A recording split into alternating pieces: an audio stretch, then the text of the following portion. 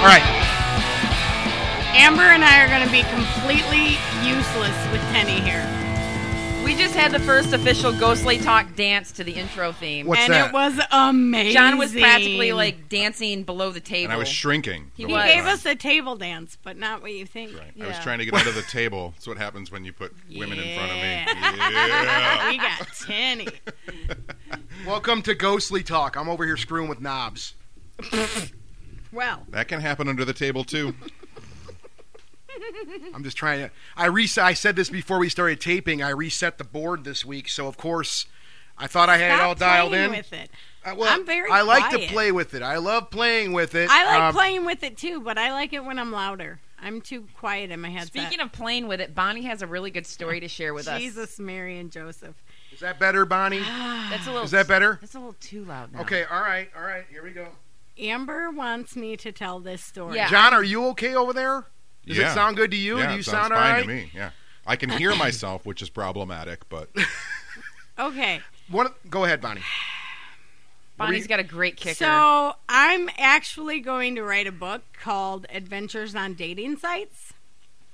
Why is Because today, like the last 5 or 10 minutes I was at work, I got a message from a grown-ass 43-year-old man that asked if I would dress him up as a baby and drive him around in the back seat of my car until I feel he is grown enough to sit up front with me.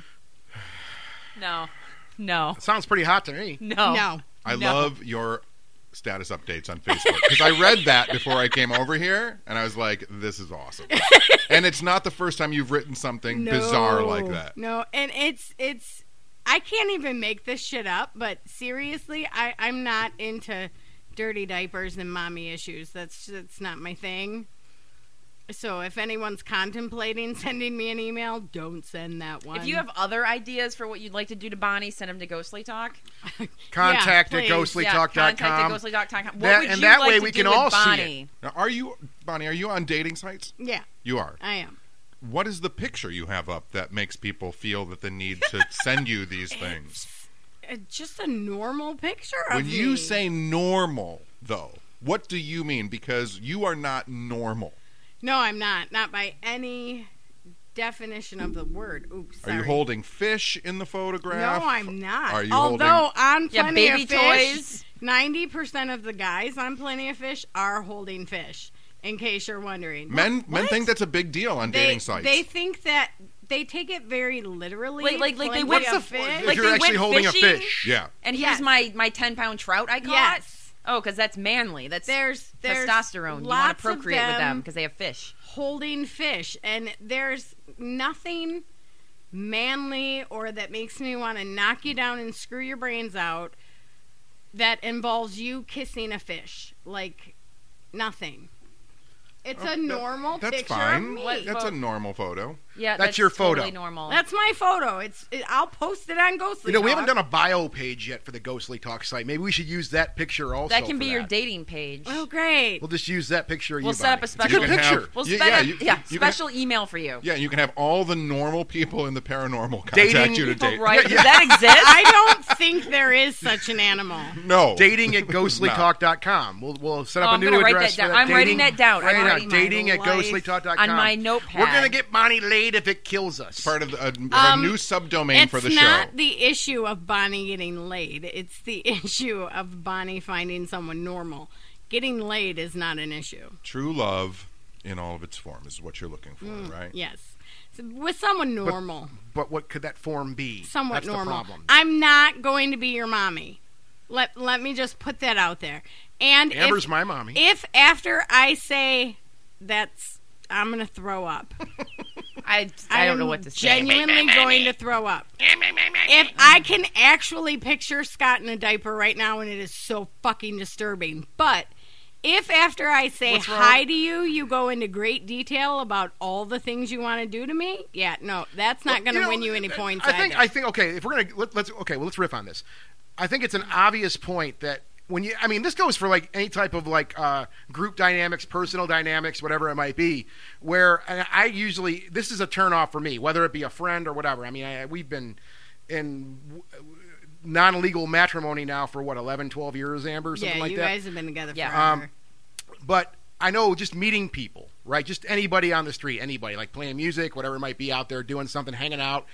Usually when you meet someone, if they go into too many details about too many things too fast, I've learned over many, many years now, and I think it's proven experience, that that's usually a turnoff to like, okay, this person is going to be a problem in the future. I mean, I don't know what you guys think about that, but usually I've met people and they did dump their entire life on you. But there's a generation of people, right, who think because of they grew up with the internet, and maybe Yeah. they're only a few years younger than us, Yeah. but they feel like this person will find me more attractive. This person will find me more like interesting if I tell them all the screwed up sex stuff I do. No, But and people- it but really people- but doesn't people help think when that, you and it look doesn't like help. the fucking ass end of a mule, and you. But say I mean, that. there was a girl a woman that I was interested in, and It was me. Yeah, it I know. was. I know. I John was didn't one of your want to bring it up. creepers I on didn't want to bring Plenty it of up. Okay, we can talk about it. It's okay. There was a woman I was interested in, and I just contacted her. I said we should go out on a date, just have a dinner, like whatever. Yeah. 5 to 10 minutes into the date, the actual dinner, she started telling me about when she was younger and she was touring with bands and all the guys that she banged and in the hot tub, and she was doing LSD, and then there was this guy with angel dust, and I'm Too- like it's I'm too like much. I don't much. find that attractive. No. Like No. there are some Who things I finds don't a need whore to know about. attractive? Yeah. Right? There's a past for a reason. Yeah. Sometimes you just don't need to know about that shit, you know? I don't know why we're even talking about this, but Amber wanted you me to started tell. this shit. Amber wanted me to tell that story. It's a on great air. opener. It's a So- great opener. I told it. All right, well, Because great. It's And now I we've can established- show you the conversation. It's dating at genuinely ghostlytalk.com. happened. I have it Dating written at down. ghostlytalk.com. Dating at ghostlytalk.com. Oh, I can't wait. So, till like, you that know, gets set up tonight. forwarded So- to my email. Coast to Coast has their whole little like paranormaldate.com. We're gonna start our own thing. But forgot you're about the But it's only for only- one person. right? It's for Bonnie. It's just for one person, Bonnie. No, seriously, we're going to set and this you up. have to be in Metro Detroit. This is gonna turn into a monkey fucking. Unless you football. have money It's and gonna can be fly horrible. Bonnie out to Hawaii. You Gentlemen, can do, go you can do like a weekly or monthly update on Yeah. the weirdos that Yeah. you've been dating through Ghostly Talk. Ghostly Talk. Okay, so here's the way this is going to work. I got this whole plan. This is fucking can I beautiful. swear? fuck. Oh, yeah, go ahead. Oh. Okay, good. All right. This Toss is, away. this is beautiful. So, dating at ghostly.com. You're allowed to submit yourself for a date with Bonnie. Of course, you kind of the I only want rule is pictures. She can yeah, pick. well, pictures. Yeah, you got to send a picture. Yeah, of send a Reed picture Bot. of your face. Yeah, your face. Yes, And not yes. not one from the sky, like not a selfie, like a straight on. You know, Right. I want at least like chest up picture of a person. Right. And straight if on. requested, an under the ball shot. So from Very good. behind, Yeah. between the legs, We want to see and that then cool up towards your face. that cool turkey I neck. want to type see how thing. the low-hanging fruit looks. Wait, you right? want? Wait, Very good. Did Yeah, you're John? right. Wait, is he No, suggesting tank photos? I don't Kind of. want that. Yeah. Yeah. No. Oh God. No, I don't want that. No. So Okay. okay. Listen, So my- you wait. might not want it, but we want So it. my notes say Is submit. is this going to be forwarded to my email? Yeah. Everybody's. Oh. Yeah, it'll go. We're all going to this see will it. Say, It's okay, gonna so be great. submit picture of face and taint to dating@ghostlytalk.com. Does that work, Bonnie? But here's the rules. Okay, as we said, chest up. Optional if requested. Right. Swingy, hangy, turkey neck, nut shot. We can do. No dicks, no taint. Okay. Brief bio. You have to be local, obviously. We're not traveling for this project. Unless he's got Now, money. the only drawback to this, though, is if you fuck up with Bonnie, we fuck we you up. fuck you up on the air. That's just the way. That's going to be the rule. We get to talk about the date, right, Bonnie? Tenny, you got my back on this? Yes, for sure. And I think that what happens is no matter what happens with all of the requests, you will get a lot. I'll probably get 2. A lot. I think you'll get a lot. But what happens is it's the first Ghostly Talk book. Oh, shit. Right? We do a coffee table book of all the photos that have been sent to you. Okay, photos become public property of Ghostly Talk. All photos submitted become public property or become property of Ghostly Talk, right? Yep. That's the price you pay for a date with Bonnie. Oh, my good It's the way it works, all right? Dating at ghostly.com. We'll have it up on this site this Imagine weekend. just a Yep. book of pictures of balls and then there's not even a paragraph explaining what the balls are. It's just the paranormal team's name next to it. Founder of. Right? I can smell the lawsuits just flying in already. I'm so glad you said lawsuits as he's talking about pictures of balls. Okay. So yeah, I think I mentioned this is Ghostly Talk. Thank you. We're here again for another fun-capped episode of. We have a very interesting week. Or I'm sorry, very interesting. We've had a couple I'm drinks. horrified right now. Yeah, I'm not doing good. I'm the only sober person here, and I'm fucking We're not. horrified. No, we're not I'm messed up. sober. We're fine. We're fine. Bonnie, we can handle our booze. It's been a long week. I know That's all you gotta say. can. I've Yeah. drank less I've than seen- half a bottle of vodka. I've seen you Less take than a half. lot. You that doesn't sound right. All right. That's my wife you're talking about. No. I'm just So kidding. I've made out with her. Where? When? How? Ghostly Talk anniversary party. And Gettysburg, and we've made out a couple times. John, welcome to the show. Thank you so much. I really, for those of you who don't know who we're going to be talking to tonight, I'm just going to throw this out there. John E.L. Tenney is one of the most well-recognized and highly sought-after investigators of UFO, paranormal. You know and- that I had to. I'm sorry to interrupt you, Yeah, go but ahead. you know I had to add the EL like contractually when I started working on television shows. Really? Because there's an actor named John Tenney. I noticed that. Oh. Yeah, and I so noticed like that. SAG has I some wondered fucking why you thing. did that. Yeah, they have something where you can't have two actors with the same name or two people that are involved with programming with For the same real? name. Yeah, so since he was on there Yeah, first and yeah. married to he was banging Terry. He was married to her, banging her Terry Hatcher for a long time. So Oh, really? he's got some push in the. In the Hollywood community, but yeah, so I had to use John E.L., which I'm fine with that. That's Yeah, fine. yeah, But yeah. I didn't mean to interrupt that. No, bio, you're- but no, you're that cool. bio that you're about to read, I Yeah. wrote, so it's very complimentary. Yay! I went to the source. Yeah, I want to do it right. Paranormal and occult phenomena in America. Mr. Tenney has been actively involved in the field of animalistic. Anomalistic. Anomalistic. You want It's me a to hard- read this? it's a hard word. I have my own notes, Scott, so let me start Just over. go. I'm sucking this week already. John E.L. Tenney is one of the most well-recognized and highly sought-after investigators of UFO, paranormal, and occult phenomena in America.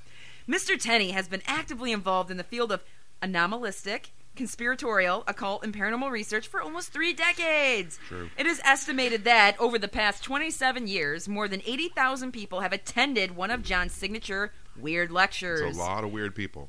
John E.L. Tenney's columns and articles have been printed in magazines, newspapers worldwide, and he has lectured to numerous public and private schools, universities, organizations, and clubs. Mr. Tenney has created and hosts the podcast Real Lost and Realm of the Weird. Oh my God, I'm messing There up. you go, this, Realm of the Scott. Weird. Realm of the Weird, which Real Detroit Weekly awarded across multiple years Detroit's best podcast. I Yay! literally paid someone for that award. Well, that's Go okay. ahead. Go ahead.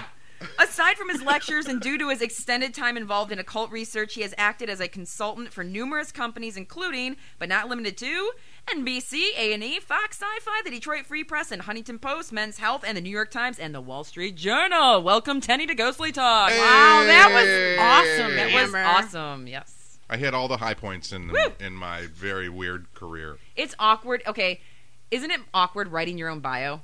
Yeah, for sure. Yeah. Yeah.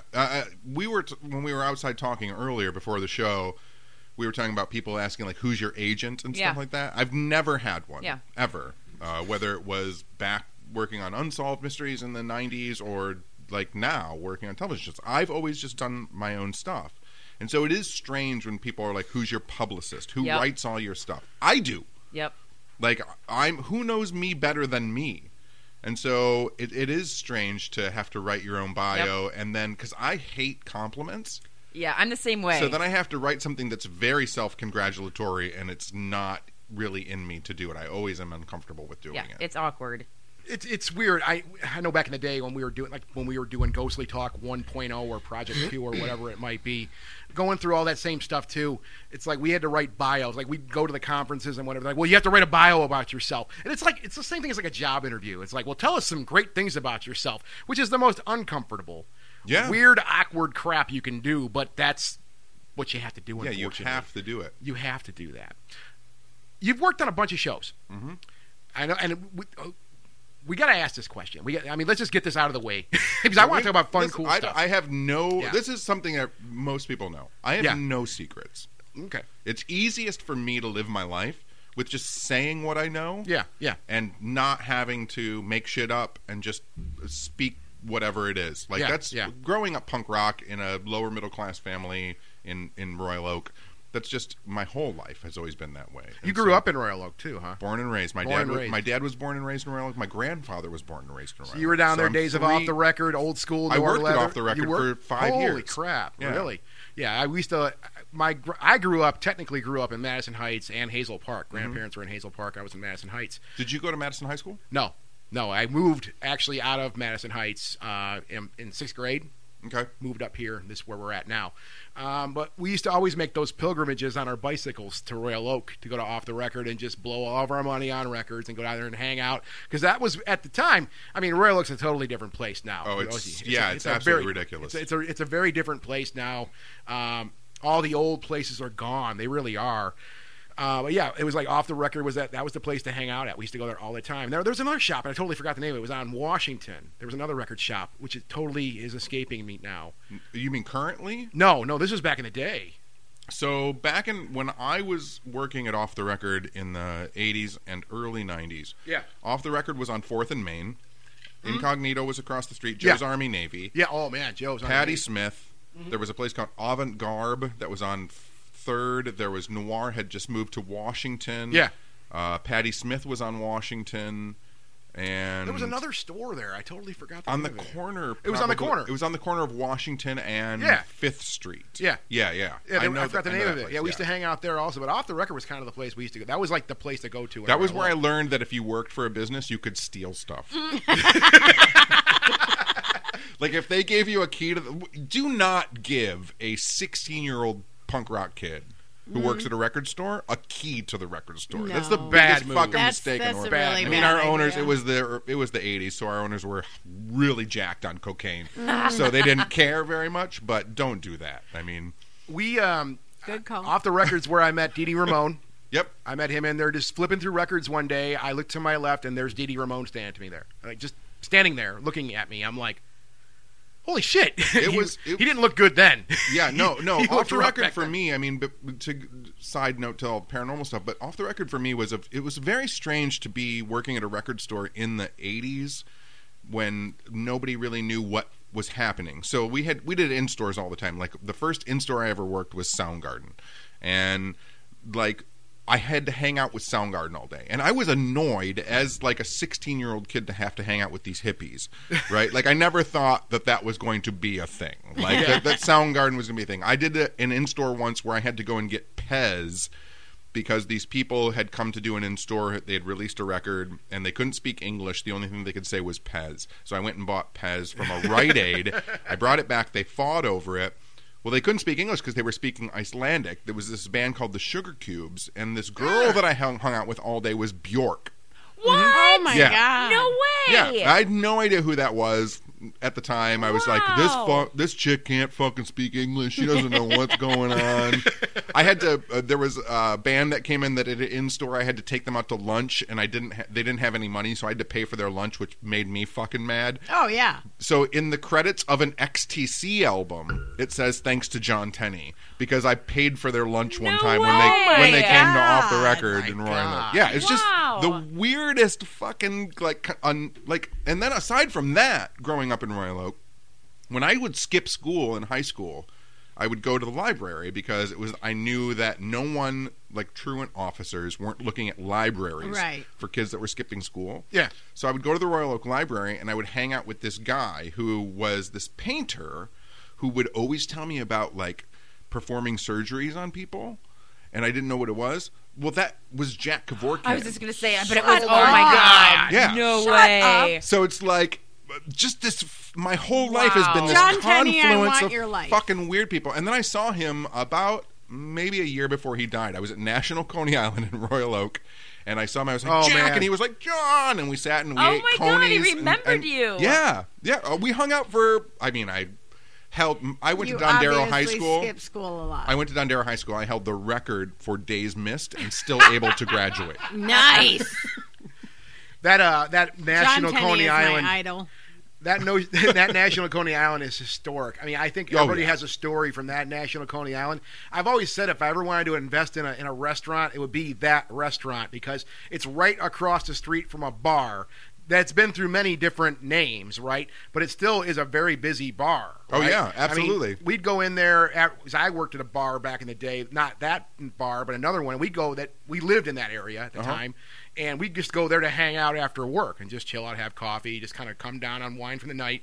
And it got so busy some nights, they would have a line going out the door of National Coney Island, literally from the bar crowd coming from across the street just to come hang out at National after, and they're all shit-faced. Right? Oh, yeah. They're all hammered. Yeah. So you got one fight after another. You got pitchers flying. I mean, it would literally get live every single night. You were going to leave that place with a story. Yeah, my favorite story from National. I'm sorry, we're not talking about ghosts because it's supposed to talk. It's okay. But I was at National one night and it was packed. It was I think it was probably a Friday, so it was very busy. Yeah. But this guy, I'm sitting at the table with my friends and we're just eating French fries and whatever and trying to figure out who's going to pay for all the coffee because we're all fucking broke.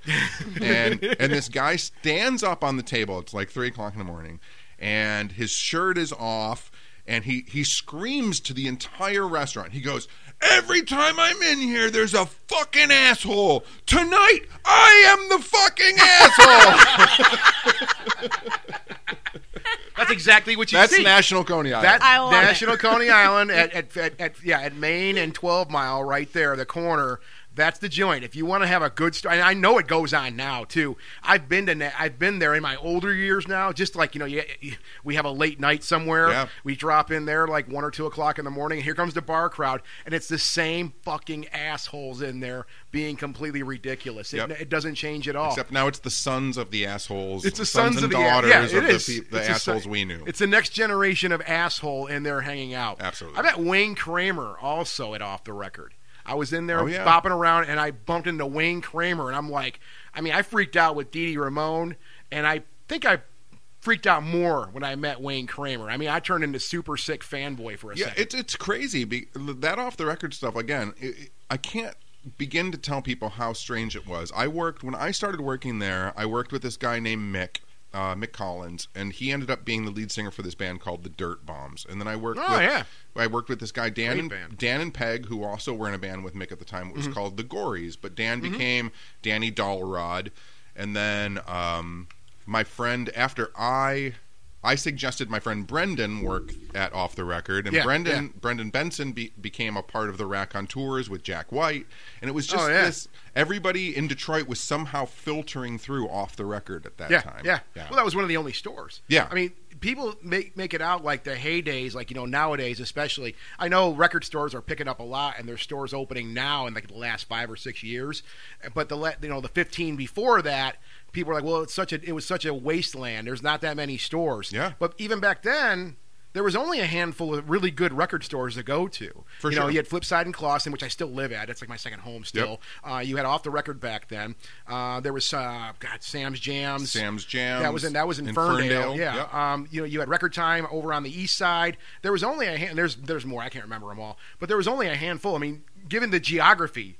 Yeah, there wasn't that many. And you had record stores opening and Harmony closing House. all the time. You had Harmony House too. Yeah, of course. and you had record stores opening and closing all the time. There was Blitz Records in Royal Oak for a little while. Yeah, Neptune. There was a Neptune opened. Yeah, absolutely. They weren't open. They were open for a few years. A few years, but yeah. They went down too. So sorry, Bonnie, we're boring. You Bonnie. boys are fine. We're waxing nostalgic here. This is great. Yeah. Royal Oaks, it was a lot of fun back then. Those were the days where I'm a kid walking around down there, because I want to experience culture. I want to learn. How old are you? I'm 42. Okay, 42. So Yeah. I'm 47. Yeah. But yeah, there was this period of time when it was the greatest place for a kid to hang out. It was. It was safe. Mm-hmm. There were weirdos, and you could do pretty much whatever you wanted to. You would have, every time I would go down there would always be some crust punk sitting on a corner somewhere. Yes. And they would come up to you and say, hey, you got some change? Yep. And, that never really, it was a different kind of like thing. Like, I said the same thing I normally do. Like, I'm sorry, I'm broke, I'm a kid, I don't have any money. I only got like $10 to go buy that Celtic Frost record I want to get. Yeah, you know what I for mean? sure. So, I don't have any money to spare here. But yeah, you'd have that happen down there. But it wasn't, like you said, that was what made it really kind of cool, is it was this, kind of dangerous place, but it wasn't dangerous at the same time. And I think it was a great place to grow up and, learn my roots of where, music and stuff that I wanted to come up on and understand, and that I'm still doing today. Well, right? I tell people all the time. So I grew up in Royal Oak, and like I just said, my family grew up in Royal Oak, born and raised there. And when I was 19, I was like, okay, I'm going to move out of the suburbs because I understood that I was a middle class kid. The first punk band I was ever in, our like major song was called Middle Class Kid because it was about on the street, fucking bored, going to the store, being ignored, same old pants, same old hat, scoping pussy at the dance. I'm proud to be a middle class kid. So when I was 19, I was like, I'm gonna move out of the house, and so I move out and I moved to Detroit proper. Ooh, and so I moved down to Michigan Avenue on Michigan and Lanyo, which is, I mean, now is a bad neighborhood. In 1990 was a fucking nightmare. So I lived down there for 6 months, got shot, and then I was like, oh, this is why I don't live in fucking Detroit. It pierced skin. Like, you got shot. Oh, yeah. I have a scar on my leg still. So, like, just a drive-by? Like, just random? Like, don't like that dude. Like, we're going to shoot him. We're always showing his leg. I don't know if you can see the scar there. Yeah, I can see a light pink scar. Yeah. Okay, so why? Why did they do it? Because I lived in fucking Detroit. So in 1990, when drive-bys were like, this is cool, let's just shoot people. That's what it was. It was a drive-by. No reason. No one mugged you. Nothing. Just boom, let's put a bullet in that guy's leg, whatever. I mean, I lived there for 6 months, and I used to walk to the Coney Island that was down the street from my store, which it was like Ray's Coney Island, not American or any like big well-known Coney Island. But I would walk down to the Coney Island, and there was this homeless guy that I knew, and he would walk with me. He would walk with me, and I said to him one day, I go, Earl, this isn't a bad neighborhood. Like, no one's ever messed with me. And you jinxed yourself. He looked at me and he goes, no. He goes, this is a terrible neighborhood. he's like, but you're a white kid walking around at 5 o'clock in the morning by yourself, so everybody thinks you're fucking crazy. So, like, you can get away with it for a while, but eventually, I mean, it was Detroit in 1990. Yeah, eventually you get shot. And then you move back to Royal Oak and you go, well, I have my street cred. I experienced that. Yeah, if I want to put a rap album out, I'll take a picture of my leg and say I got shot in Detroit. Yeah, that's your street cred. My yeah, God. For sure. That's your street cred. Yeah. I went to school. I went to Wayne State down there. Yep. And that was I've been to Detroit. I was going to shows there all the time when I was younger and whatnot. But actually spending a lot of time down there, you learn things. You figure things out. You figure my friend, my first roommate. I've actually taken a tour of crack houses in Detroit. We went hooker watching one night. It's the best, right? It is the best. Yeah. I was like, I felt like I was on TV. I'm not really going to get into great detail. Let's just say there was a family member I needed to find. Oh, yeah, we've all had to do that. Yeah. I've had to go down there too for that crap. Because I was pissed off and furious, drove to Detroit and toured crack houses by myself, which is smart. Not fun. Not fun at all. I know my first roommate, his first day, he was going to graduate school at Wayne State. He got out of the military and he wanted to finish up his education. His first day there, I was already there for like a year, and we lived together. And he's like, "Yeah, I can't wait. It's gonna be great. I've seen the commercials. Everybody's having fun. Everybody's dancing around the campus. It's a place where we hang out and we learn. It's gonna be totally great. I can't wait to go back to college, man." He comes home that same day, pissed off. I'm like, "What happened?" He's like, "I was at a red light and some guy just rear-ended me."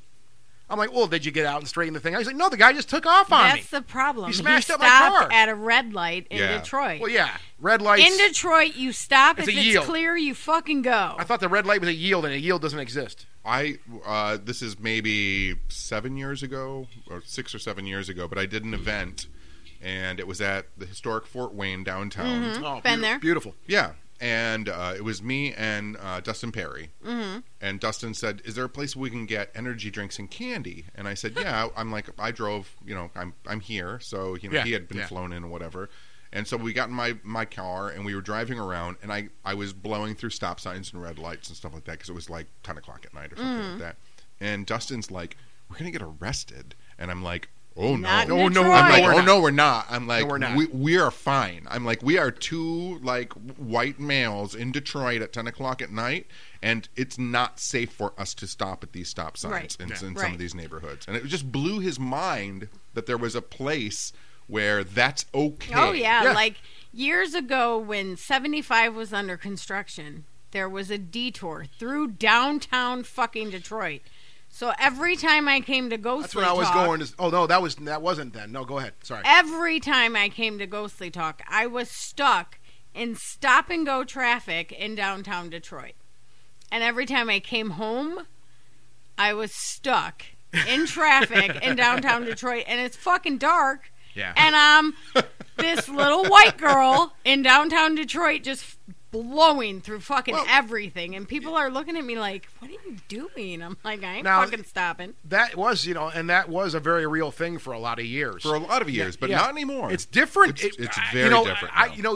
We've been hearing for like the last 5 years. Let's talk about Detroit for a second. That's cool. Yeah.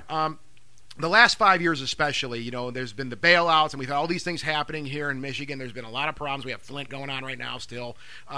Detroit's been the focal point of the country, I think, in a lot of ways, because literally 5 years ago, just 5 years ago, this was considered a complete disaster area. I mean, Detroit was a wasteland. They're like, this place is hopeless. You might as well just bomb it, just clean it up, and just redo it, start over again. 5 years later, and we go down there still to see shows and stuff like that, and I see the difference. And it's a great difference. It's a really cool difference. Wayne State. Thank you, Mike Ilitch. Yeah, rest in peace there. He put a lot of money into Detroit. He did. Well, there's a lot of people that did. But I do see that. I mean, Michigan Avenue, for example, is Corktown, for example. It's a whole different world. It's different. I used to tell people not more than 6 or 7 years ago. I used to tell people all the time, like, if you go to Detroit and it's after midnight and you're anywhere on Cass. Oh yeah, Cass it's Corridor. Night yeah. of. I was like, it's Night of the Living Dead. That was one of the like, scariest places get ever. off of Cass Corridor immediately. And that's Yeah, man. Midtown now, I right? have- Now That's it's like posh. gorgeous. Like I there's have- Thai restaurants and Yeah. we'll fix your bike shops and Hot there's Cat. families pushing carriages and strollers Jack around. White's store. Yeah. There was a time, when I was going to school there, Cass Corridor, right? Like there was the Wayne State campus. And there was Warren Avenue right there. And at the time, like a Warren Avenue in Cass, there was a dirt field that you could pay for premium parking, because if you're an idiot like me and you're late all the time, I couldn't park at the garage blocks away because I was going to be running late for class. I just park and pay a couple extra bucks and park in this lot. That was a dirt lot. There was some old restaurants there. Like there was like a deli and a Greek restaurant, and there was a Subway there. Now there's no field there anymore. There is a giant Barnes and Nobles there now. There's, of course, the Starbucks.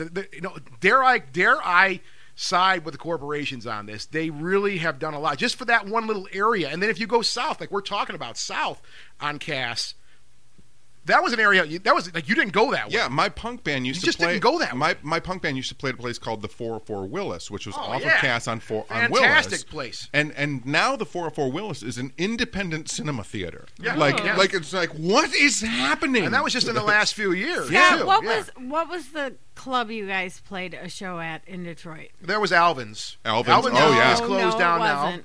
Well, there was a lot of places we played in Detroit. I mean, Alvin's. I don't know. All I know is Shelter, me and you know. Jeanette were coming, and you said, "Call me the second you park your car." You were going. We were going. Thank you. I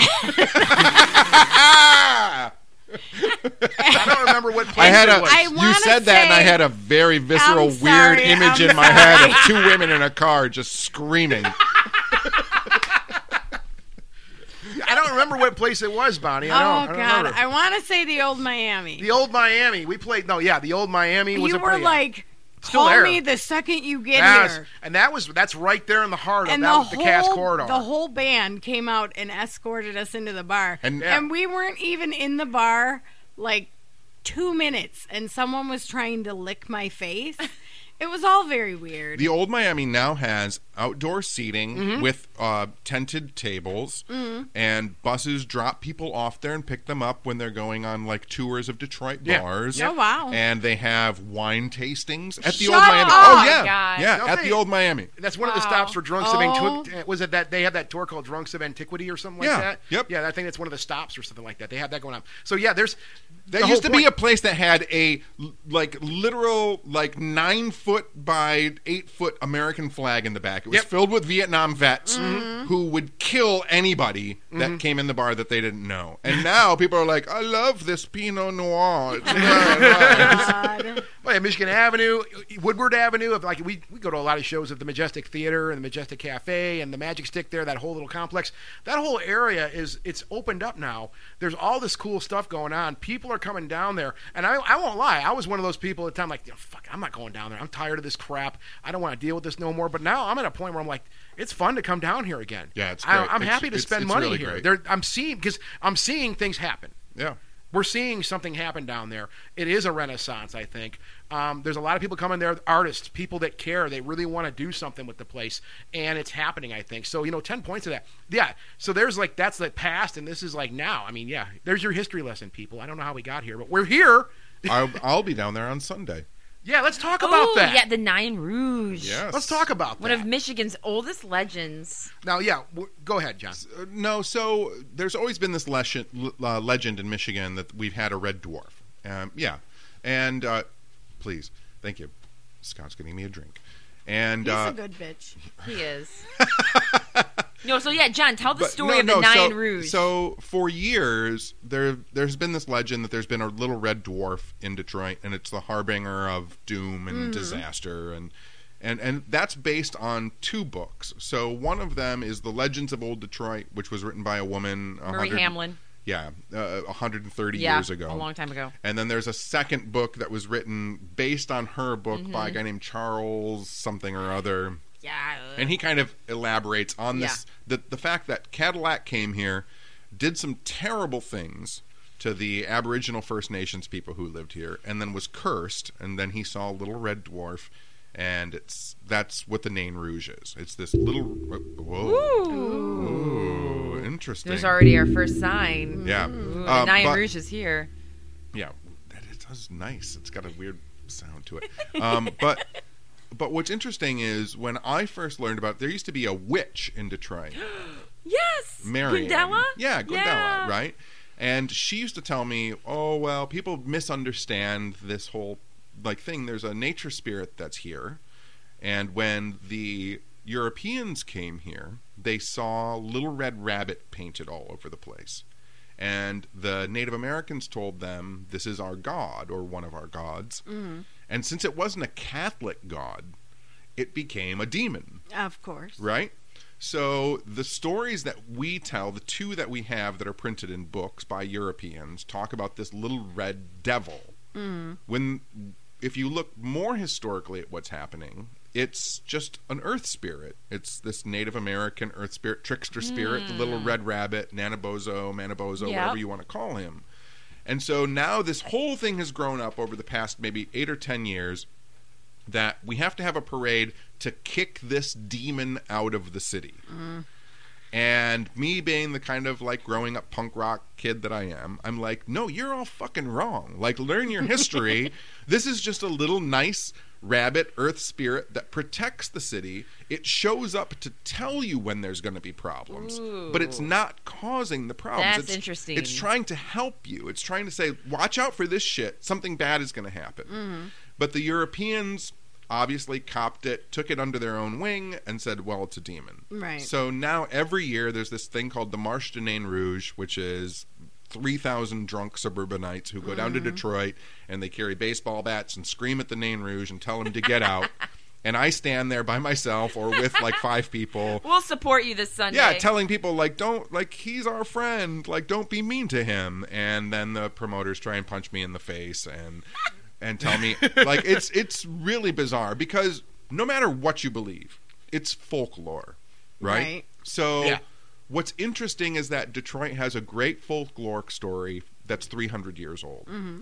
And that's what we should be celebrating. We shouldn't be trying to demonize it or make it into something that's, super overpoweringly great. What's great is that we have a country that's less than 250 years old, but yet we have a city that has a legend that's older than that. Mm-hmm. And that's what we should be celebrating, is that there's this weirdness that we can all agree to. But for some reason, obviously, money, whatever, they choose to portray it as a demon. Yeah, I like that perspective. Because I always tell that story when I do talks, and now I've just realized I'm going to add to it and do a different perspective on it.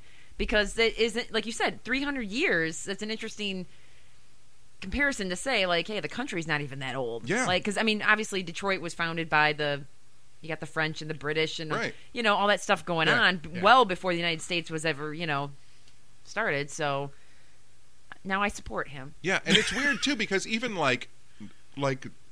Detroit, right? The Straits, the river, the actual meaning of what Detroit's name is. Mm-hmm. When I started researching this years ago, I was like, but what was it called? I mean, that's a French term, Detroit, the Straits, right? Detroit. What was it called before the French got here. There were people living here. Right.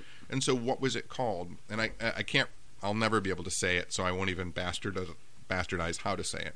But the translation from the Ojibwa Indians who were in this area was the place where all rivers come together. So even like Detroit's... That's okay.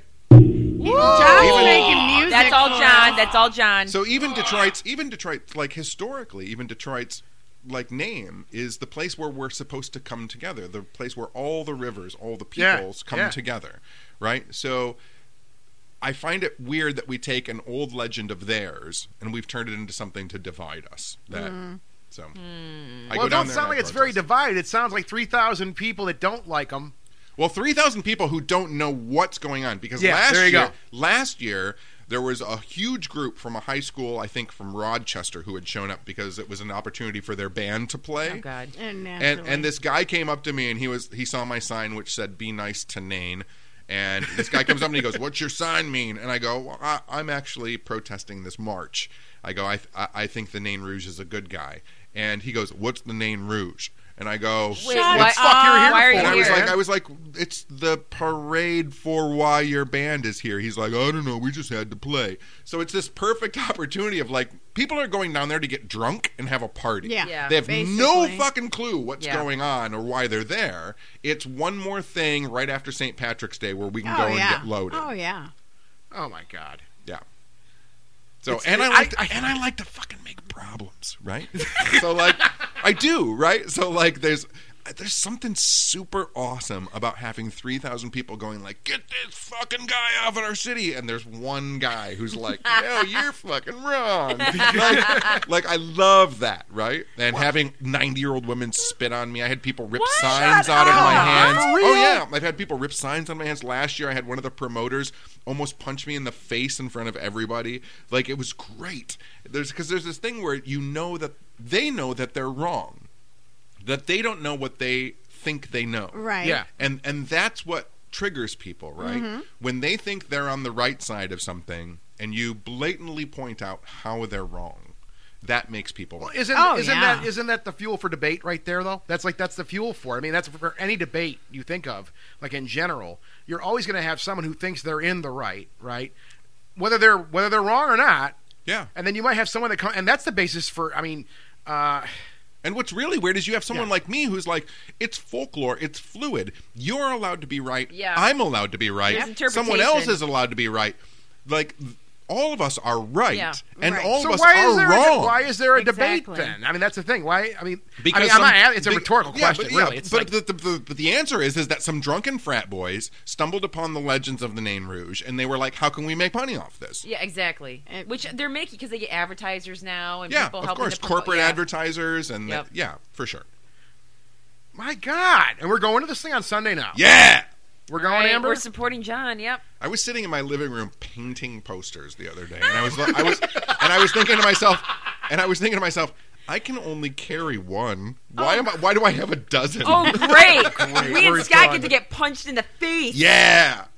I may have to when was- meet you Amber, guys What have we down gotten there. ourselves into? When I was the don't know. last time any of the three of you have been punched in the face? I never have been, so I guess it's a new opportunity. I Bonnie, have you been punched in the face yet? yeah. Oh, no. think. Have you met me? 1997. Yeah, someone's punched me in the face. Nope. There's something about the taste when someone hits you in the nose. There's a weird shock Oh, iron great. Blood, you taste blood. Yeah, in your mouth. Okay, I'll explain this Monday when I go into work. I was protesting and supporting the Nine Rouge, which is 300 years old, in downtown Detroit Midtown, and I was- got punched. I was downtown trying to be the friend of an ancient demon. This podcast will be posted pretty quick, right? So the people that are local that listen to our show, our friends and whatnot, Come down. come on down. It's something fun to do. I mean, if you look at the way that the Roswell Festival is, or the Mothman Festivals, right? Yeah. Like, we have a little red cryptozoological creature We here. do. We do. Like, it should be something that we all celebrate. There should be Yes. Nain Rouge beers and wines and shirts and there should right. be. Like, market the There shit should- out of that. There should be. Yes. Right? There Why should don't be. we do it? You know, and that is frustrating because, okay, so when Ghostly Talk took its, like, hiatus back in, what, 09? A very long. Okay, hiatus. a long ago when Ghostly Talk took its hiatus. There was no Michigan paranormal conferences whatsoever, barely. No. Nothing ever happened in Michigan. It was like the most boring, dead, paranormally state. Once a year, you would That's have a not psychic word. fair. That was it. Yeah, there'd be something, at that dirt mall. What's that dirt mall? Gibraltar. Gibraltar Trade Center. Yeah. Yep. So a psychic fair at the dirt mall. Yep. Like, that's all you get. That's all Michigan people get. And now there's all kinds of stuff going on. So you're right. Like, we have the Dog Man. But, like, no one markets him in a clever, cool way either. I did the first Dogman Symposium last year. Did you really? Yep, it was in Defiance, Ohio. I was going to say, that was in Ohio, though. And so this year we're trying to figure out how to do it in Michigan. Yes. Right? Because we should be celebrating the weirdness of our states. Exactly. And people there's plenty of it. Yeah, for sure. Yeah, I mean, we got tons of sea creatures. We got like the Monroe Monster, the fucking Bigfoot Yes, near Monroe that pulled the girl out of her car. Dewey Lake Monster, whatever he is. We got all kinds of cool stuff. We got the Michigan Triangle. Yeah, we got the Triangle. So 8th annual March du Nez. I'm gonna screw this up. Marche du Marche du Nain Nain Rouge. Rouge. We need to all learn French. 1 p.m.'s the parade, but we're getting there. What time? I usually meet up with people at this place called the Great Lakes Coffee Roasting Company on Woodward. Ooh, we get coffee. Yeah, I'll buy coffee. Around noon.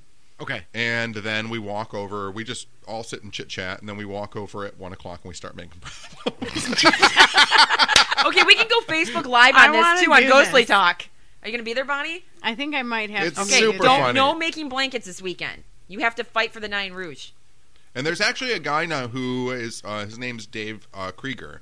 He wrote a book last year where he got a guy to dress up like a red devil, but he put him in a suit. Yeah. And he sent him all around Detroit to like Belle Isle, the Detroit Public Library, and he was like, this is the Nain Rouge. He's Detroit's oldest citizen, and he loves Detroit. And so he's even like kind of moving into a different area. And so he called me and said, listen, we're going to have a car in the march this year. Yeah. If your people want to walk with us, like walk with Oh, us. wow. And so we're like slowly it seems like we're taking this over. Like there could be like this total like black and white side down the road. Like there's like half the parade supporting it, the other half isn't. Like last who year, knows? last year at the march, they have at the end of it, the Nain shows up in front of the Masonic Temple and he screams at everybody and tells people how terrible he is and I'm a demon and I'm ruining the city, and people jeer at him and wave their baseball bats and whatever like that. And they knew that I was building this group of protesters. The first few years, it was just me, and then there were 4 people, then there were 12, and it's been building. Yeah. Mm-hmm. And so the way that they got rid of the Nain last year, because the whole thing culminates with kicking him out of the city. And last year, the way that they kicked him out of the city was they had an entire group of people dressed up as Ghostbusters. Oh, geez. Oh, come on. And kick him out of the city. And I was like, listen, motherfuckers, I understand that you hate me and that I'm ruining your thing and I'm not making you money, but this is just the worst trope that you can pull. So they had a Ghostbusters car pull up, and they had Ghostbusters get out. They played the theme Ghostbusters. No, naturally. And, chased him out. And it was almost as if, like, saying, like, fuck you, John Tenney, Ghostbuster.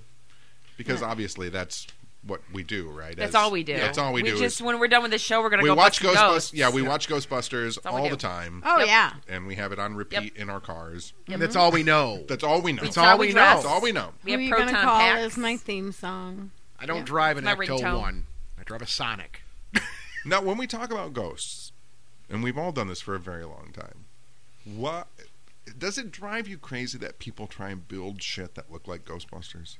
Yeah, to a certain degree. Does yeah. it? I mean, here's the thing: if you take it in the right context, I think it's a movie. Like Poltergeist was a movie, right? Like The Entity was a movie. I mean, it was a book too, Right. But I mean, these were stories. I mean, Entity was based on kind of a factual type of thing. But the bottom line is, it's all entertainment. Right? Yeah. Ghostbusters was entertainment. I don't know if there's any. I know for a fact there's no anyone, at least in this little room right now that we're talking in, that didn't enjoy the shit out of the first 2 Ghostbusters. Right? I'm not a fan of the You're first not Ghostbusters film. Oh no, I'm you not. didn't like it? I loved them. Okay, I think so, I was a little too old I'm at the wrong time. then. Yeah. All right. Go ahead.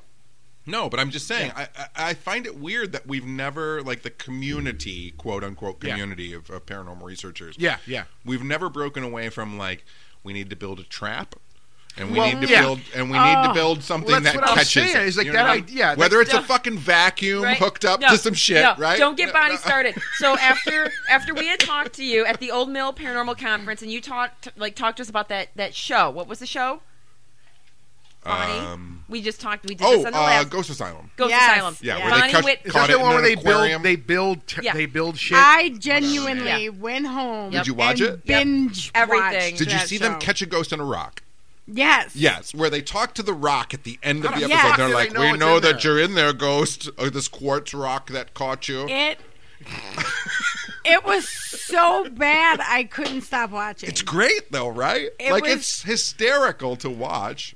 Those guys are really nice. I've met some of them. They're fine, but the way that it's portrayed to Right. the general Oh, my public, Is God. that is that still on, or did they end no, it? it's gone. Ghost Did it do 1 or 2 seasons? 3. 3? That did 3 seasons. Yeah. Ghostbusters is the film 1 and 2, right? I'm just addressing those 2 films right now. They're entertainment.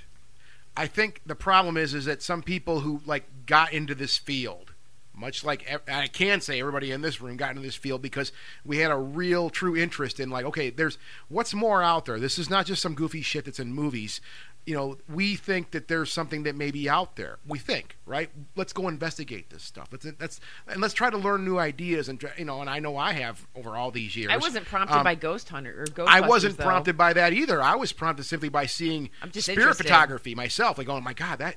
Now, whether that's real or not, I mean, the brown lady. When I saw that photo as a child, Right. And a book back here, right back here. Yep. That's one of the book. I mean that. I haven't cited it on the new Ghostly Talk yet. Uh-oh, Haunted here it Houses goes. by Larry Kettle Camp. Oh my God! My absolute I will favorite- never forget that book. That's my favorite Ever. book of Go all. take a My picture little, of it's just it. a simple little ghost book. But that's the book that got my spark lit for this thing. It was not because of a movie. It was because it was based on a little book I read that had accounts of people seeing things, taking pictures, talking about ideas, talking about different dimensions, and even as like a 10-year-old kid, I'm like, whoa, this is trippy. This is like, these are really cool ideas. That's the reason that I got into it. If people are getting into this, and I mean, this is gonna go. We can just go right into this then, right? I think a lot of people are getting into this field because of Ghostbusters, for example, and they think it's supposed to be some wacky, goofy, funny adventure, and they get to drive around in a goofy-looking van, or like they're in Scooby-Doo or some shit, or they are like Jason and Grant or somebody like that. I think it's more right? Jason and Grant. Well, yeah, I'm going to that too. Like, I think people are getting into it for those reasons, and we've talked about that before on the show. Are people really getting into this because they want to learn things? They maybe want to discover something. So, I mean, Go ahead. As we all know, like one of the main drivers behind what people do, the majority, whether it's us or other people, but the majority of people, I feel at least throughout the years, is that people want to know that they're not insane. Mm-hmm. And so they love to share their story. They love to share, and they want to hear that other people have stories like them. Absolutely. Right? So the problem that I've always had with any paranormal show, whether it's something I've been on or something one of my friends have been on, is that people watch that, and the good thing about it is it sparks discussion. Yep. And Right. it makes people talk about it. Yep. The Yeah, bad yeah. thing about it is people say, that's how I'm supposed to do it. Right. Yep. That's my whole point. And then that's their inspiration. Yeah, and so there's this process which I feel is completely missed in the quote unquote community, which is, how deeply are you thinking about the weirdness? There's this philosophical side that no one has anymore. They ask, how does an EVP work? How does the EMF detector work? How does this piece of equipment work? And the question they should be asking is, how does a ghost see me if it doesn't have eyes? How does it hear me if it doesn't have ears? Mm-hmm. Like, there are deeply philosophical questions that people should be thinking about instead of, is the DDR60 a better recorder than the Sony? Well, it's turned into golf now. 130? It's Yeah, golf. 132. It's fucking golf now, Yeah. basically. It's bowling. What we're doing isn't science, it's philosophy, right? We should be asking really deep, penetrating questions about the nature of reality and existence instead of trying to figure out if they appear on infrared cameras or ultraviolet Well, and we cameras. make all these assumptions that the dead act just like us. Yeah. This is what we did in life, so this is how they're going to act and do, and blah, blah, Well, blah. and one And of the same physics in life apply to the afterlife, and they don't. There's no way. one of the ideas I learned a long time ago, I mean, I think a lot of us started this way. The first place we went to when we wanted to start ghost hunting was we went to cemeteries. Yeah. Walked around cemeteries and shot cameras, shot audio. Well, that's your you first know. assumption. That's It's- where the dead it's are. our first assumption, but over the years I've learned and it's an idea and it's philosophy, like you just said, John. Just philosophy, like, okay, look, if I'm a dead person, I'm a disembodied spirit, whatever you want to call it, right? A soul, whatever, energy body, whatever it might be. I mean, this is just ideas that I've learned. Do you think I just want to spend my time in a cemetery? By your corpse. Yeah, Right. I mean, if I can Hanging move out, around and drinking travel, beers. and I have all this maneuverability, I have this mobility, why don't I go out and see stuff in whatever dimension I'm floating around in? Absolutely. I tell people in my lectures all the time, like, if I die and I persist in some of my own consciousness, like if some of me actually retains me, do not think that I'm going to hang around here and say, no. Right. Into your fucking recorder. Like, if I'm not locked down biologically to my system and I'm still me, I'm fucking off this planet immediately. I'm sitting in the sun going, oh, that's fucking weird. And then I'm in a different fucking galaxy. And then I'm in a different galaxy. Yeah, I mean- and then I'm going backwards in time. And I'm not consigned to the constraints of Yeah. being in a physical Right. body. Yeah, I'm, yeah. I'm not going to turn a fucking flashlight on. Like, that's not what I want to do when I die 300 yeah. years from now. I don't Amber want to. looks like Oh. she's praise the Lord, praise the John Lord. Tenney. Go Praise into Jesus. Tenney. Let's have a No, Jesus. this reminded me of this moment that Scott and I were at Waverly Hills Sanitarium. Oh, one of my favorites. And we were sitting there, and we got to okay. So there was a public ghost hunt, which no one can do any decent anything. Never. It's just a fun experience for everybody paying to be You're on looking it. at the building more than anything, I Yeah, think. whatever. The architecture. So anyway, we start going from floor to floor where everybody's doing different things. So we go up to the top floor, and they have a Frank's box going. So anybody that doesn't know what a Frank's box is, it's basically a little radio going really fast through the AM or FM bands, going Creating a bunch of noise. creating a bunch of stuff. So supposedly the spirits can build their sound voices over it, whatever, blah blah blah. So we have all these people in a group. Yeah. Asking questions, very important questions that you want to know about the Dude, afterlife. this is the best shit And ever. so this girl has her opportunity to talk to the Like, dead. talk And to Waverly, the spirit. Waverly Talk to Hills, it. the corpses and spirits of the tuberculosis people that died there. And what does she ask? Do you like potatoes? Yeah. Do you like cookies? And that's when Scott and I just go, fuck this, we're We're out outta here. We we're left. leaving. And we went We're done. downstairs and smoked cigarettes and left. And we're Yeah, like, we're like, no. we're done. This is no. No. No. I mean, And maybe, who knows, maybe they went and listened to the recording and some weird little voice out there went like, I like potatoes. I like cookies. I don't know. I have no idea. That's a creepy voice. But I have no idea. So, but this is what you're asking the dead. And so, yeah, I don't want to be like John and be in my afterlife being like, I like potatoes. I like them with ketchup. Like, I'm not going to do that. Please do. You I want mean, me to? If you Okay, so if you go before me Then- okay. and I don't hear you say, then I'm I going to like say, I like potatoes," potatoes with ketchup. And I'm going to use that voice. I'm going to be We're all going extremely before you, upset. Bonnie. You I'm know going to that, live right? forever. You're going to live forever. I'm immortal. There can be only There- one. you are like a course. Highlander. No, if there's anyone that's going to haunt a cemetery after death, it'll be me because that's my favorite Well, place. I love cemeteries too, but I mean, I yeah, feel I think we completely all do, right? yeah, Like, oh, I do yeah, too. I have Yeah. a mega In respect for 'em. cemeteries. And I love the historical value and the architectural value, yes. and all the good history that goes along with cemeteries. Like I mean, when Scott and I are traveling, and I'm like, I see a cemetery, I'm like, yeah, I'm gonna stop. I'm Like, going to tour ugh. every cemetery Oh, after I I love die. them. Everyone. I've always wanted to do an entire tour of every cemetery in Michigan and write about it. I tried. I love sent. to do So that. years. This is probably 4 years ago. I was trying to figure out how could I get in the Guinness Book of World Records, and I was like, well, I smoke a lot. And then I was like, well, I drank a lot of vodka. Like I was trying to think of things that I could win to be in the Guinness Book of World Records, and so I actually mapped out and I charted.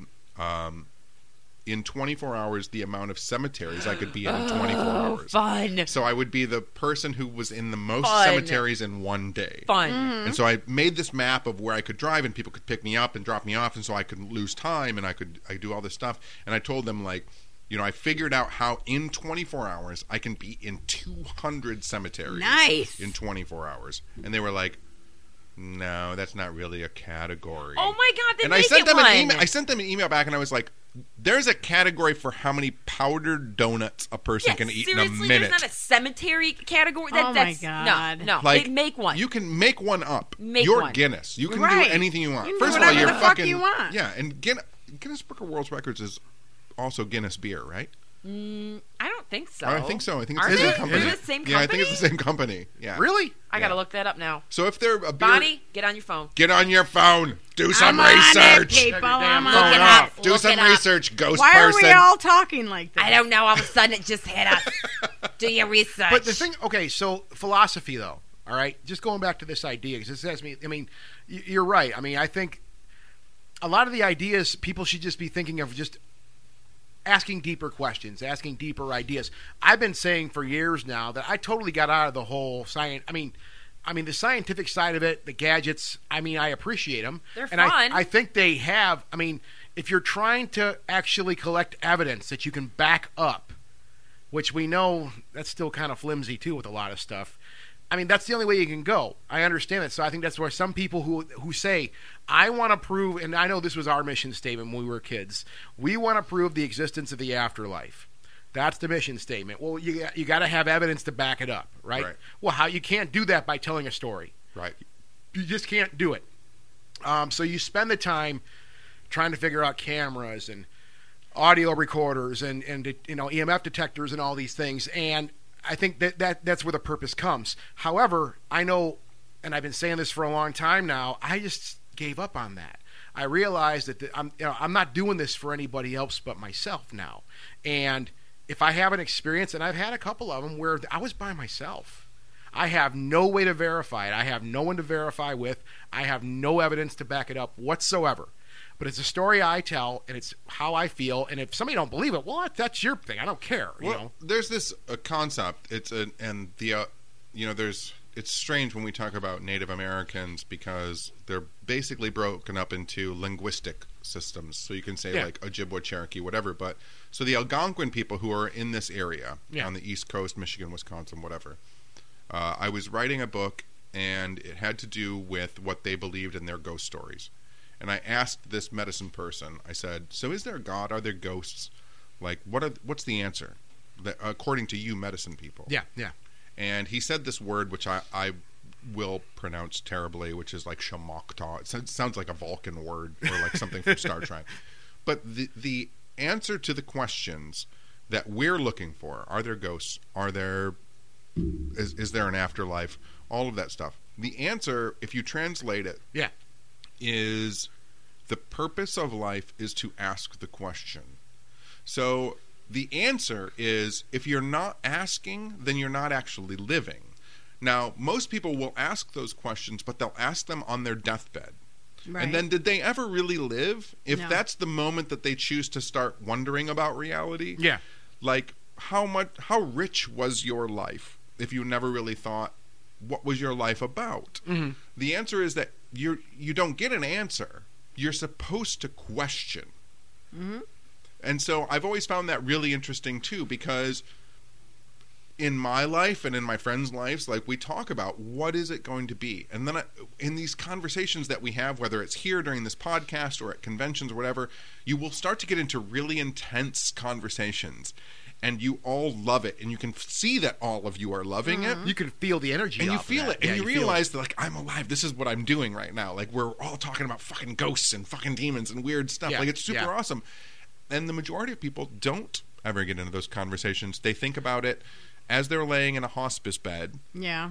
Yeah. and 4 minutes before they cash out, they're like, oh, I wonder what's going to happen now. Like, you should have talked to people more and shared their experience. I don't think these things can be qualified and quantified. No. But the fact that we sit around and talk to each other and we form relationships with each other about our similarly weird experiences, that's what makes us really alive. That's like a religion. You Yeah. know? Like, that's the definition. Like, that's what Yeah. it should be. For sure. Well, yeah, but it's actually enlightening.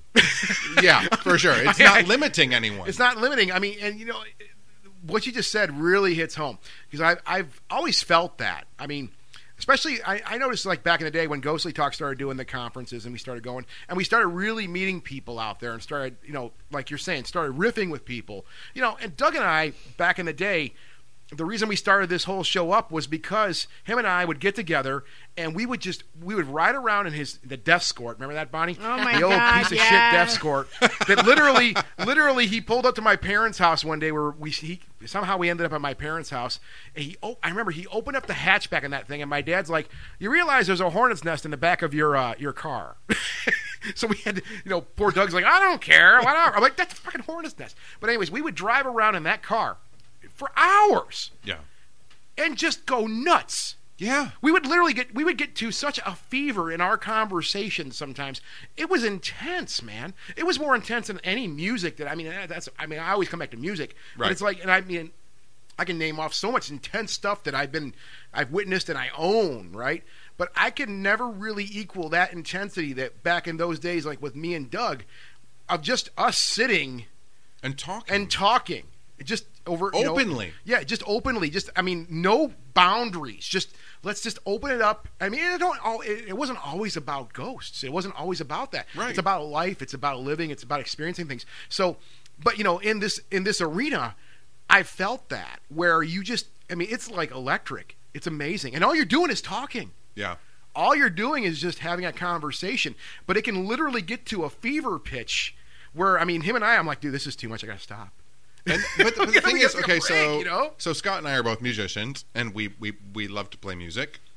And there is a moment with music, and I feel like with any creative process, of whether it's writing or music or even just being a kind of human, there's this creative process where, as a musician, I have been alone, where all of a sudden a song has come to me, and I get really fucking stoked on where this riff and that I came up with, right? And I got to get it down because I don't know where it came from, but it just fucking this fucking hits all the notes perfect. Yeah. And there's times with bands when you're all just jamming and everyone gets on the same fucking wavelength, right? You hit and that, it's fucking awesome. And when you're done, you're like, God, what the fuck? That was awesome. Yeah. And so there are these moments throughout our lives when I'm writing stuff at home, when I'm laying in bed and I start writing something down, and I look at it and I go, all right, that's fucking cool. Right? I'm like, where the fuck did that come from? Even when I'm in a bar with someone and some snarky fucking person will say something to me, and without thinking the words in my head, I come back with a fucking insult that just destroys them, right? And there's a moment where I'm like, well, that was fucking awesome. Right? None of us know why that happens. No. And that's as fucking weird and as cool as seeing a ghost. Like when those moments just happen, when they just happen. Yeah. Well, and just that intensity, like you feel it in your gut, you feel it in your mind, you feel it in your chest. That's what I'm talking about too. Like you can't explain it. Like, why am I getting so excited? Why? I mean, and it's like a good thing. There's nothing wrong with it. It's a wonderful thing. But I've said that. I've stopped myself, and these like I was talking about me and Doug back in the day, and I'd be like, dude, look at this is insane. What are we doing? But it's great. Let's keep going. Yeah. Let's go all damn night. I don't care. Let's just keep ranting and jumping up and down and just go from topic to topic. It don't matter where we go. There's no boundaries. Let's riff. And we're just talking, right? And it's the same thing. Like, it's the same idea. I mean, it is the same thing as music because you get musicians who will do that. Well, they'll just go. I know guys have done that. Like, we're going to play all weekend. Like, what do you mean you're going to play all weekend? We're going to start playing Friday night, and we're going to put on a recorder, and we're just going to play, and we're just going to record everything all weekend. We're just going to riff all weekend and just see what happens here. But right? it happens in so many, like I was saying, like whether it's writing something or saying something snarky, it happens in so many aspects of our world where, so I try and speak. A lot of times people get mad at me because I speak really fast. And I try and speak fast so that I don't limit myself, because if I start to think about what I'm saying, then all of a sudden I get in front of myself and then I stop myself because I don't want to sound too weird. Yeah. Whatever. But there are things where you do something, we call it instinctively, but you do something instinctively. And it was the weirdest thing that ever happens. And you're like, why did I just fucking do that? Mm-hmm. You see, I've gotten into fucked up relationships where I'm like, I just need to hang out with this person more.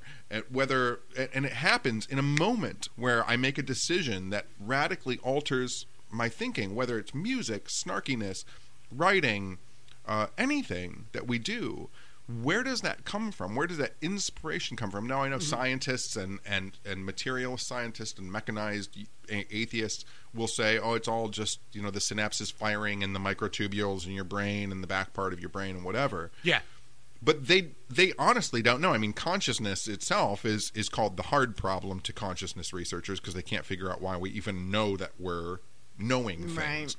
Right? So no one can figure out why that happens, and yet there seem to be synchronicities, coincidences, and moments of inspiration that just burst forth from nowhere.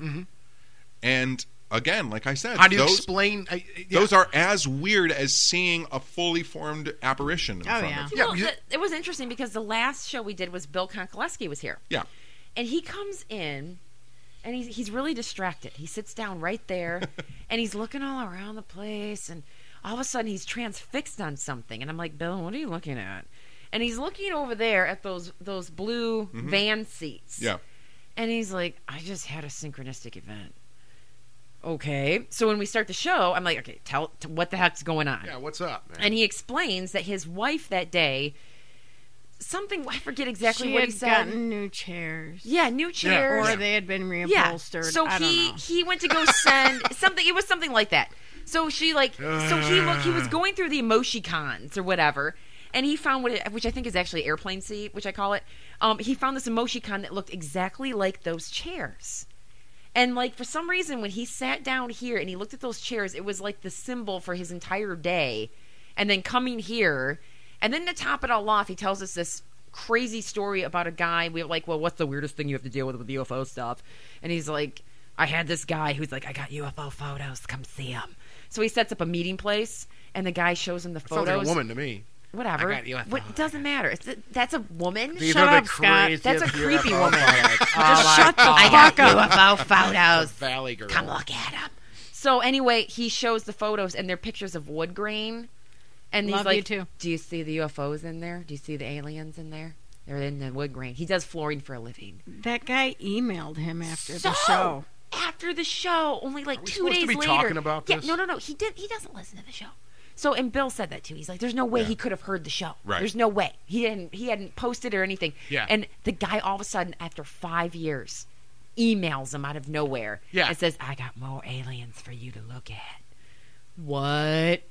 I love when you do it's- other people's Do you voices. like- So do I. It makes I my like it heart too. melt. Thank you. I like it. Thank you. Go ahead.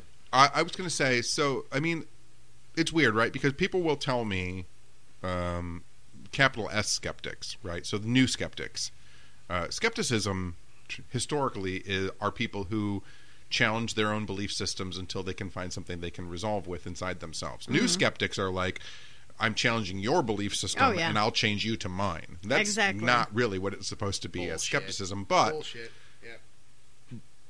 Yeah. There are these moments where certain things happen. There's no explanation for it whatsoever. I tell lecturers all the time, when I first moved into my house, I pulled this old fucking gray-brown Target plastic bin out of my attic, and I was moving it to my new attic. Yeah. And I saw my high school yearbook from when I was a teenager, freshman year, and my best friend Scott Kennaugh had signed in it like, "We'll be friends forever," Scott Kennaugh, right? and I thought to myself, that was 20 years ago. I wonder what happened to him. I wonder if he's dead. So I'll look him up on the internet because we have that possibility to do now, right? Right. So I made a mental note, contacts, look up. Stalk Scott Kennaugh on Google and Facebook and see if he still exists. And about 3 hours later, before I had done it, I went to the grocery store to buy groceries. I just moved into a house. I didn't have anything in my refrigerator. And I'm paying for my groceries, and there's a guy behind me at the grocery store looking at me. And I go, "Scott?" Shut up. And he goes, "John Tenney." He goes, "What's been going on?" And I was like, Well, that's fucked. Yeah. How is that not interconnected? Right. Yeah. Right? Exactly. How does that not have something to do with what you're doing? Exactly. So that brings us to a good question that we had put on our notes. So, You've been doing did? this. I wouldn't know. I don't have I them. know Okay, Brian all right. I doesn't don't have any but notes either. So fuck you guys. Scott had written that you've been doing this. Your 3 decades of existence of exploring the paranormal. 27 maybe 27. years at the Okay, most. give or take 3. Nearly, I put. Nearly. There's Yeah. got to be a story that really sticks with you. That just sort of like.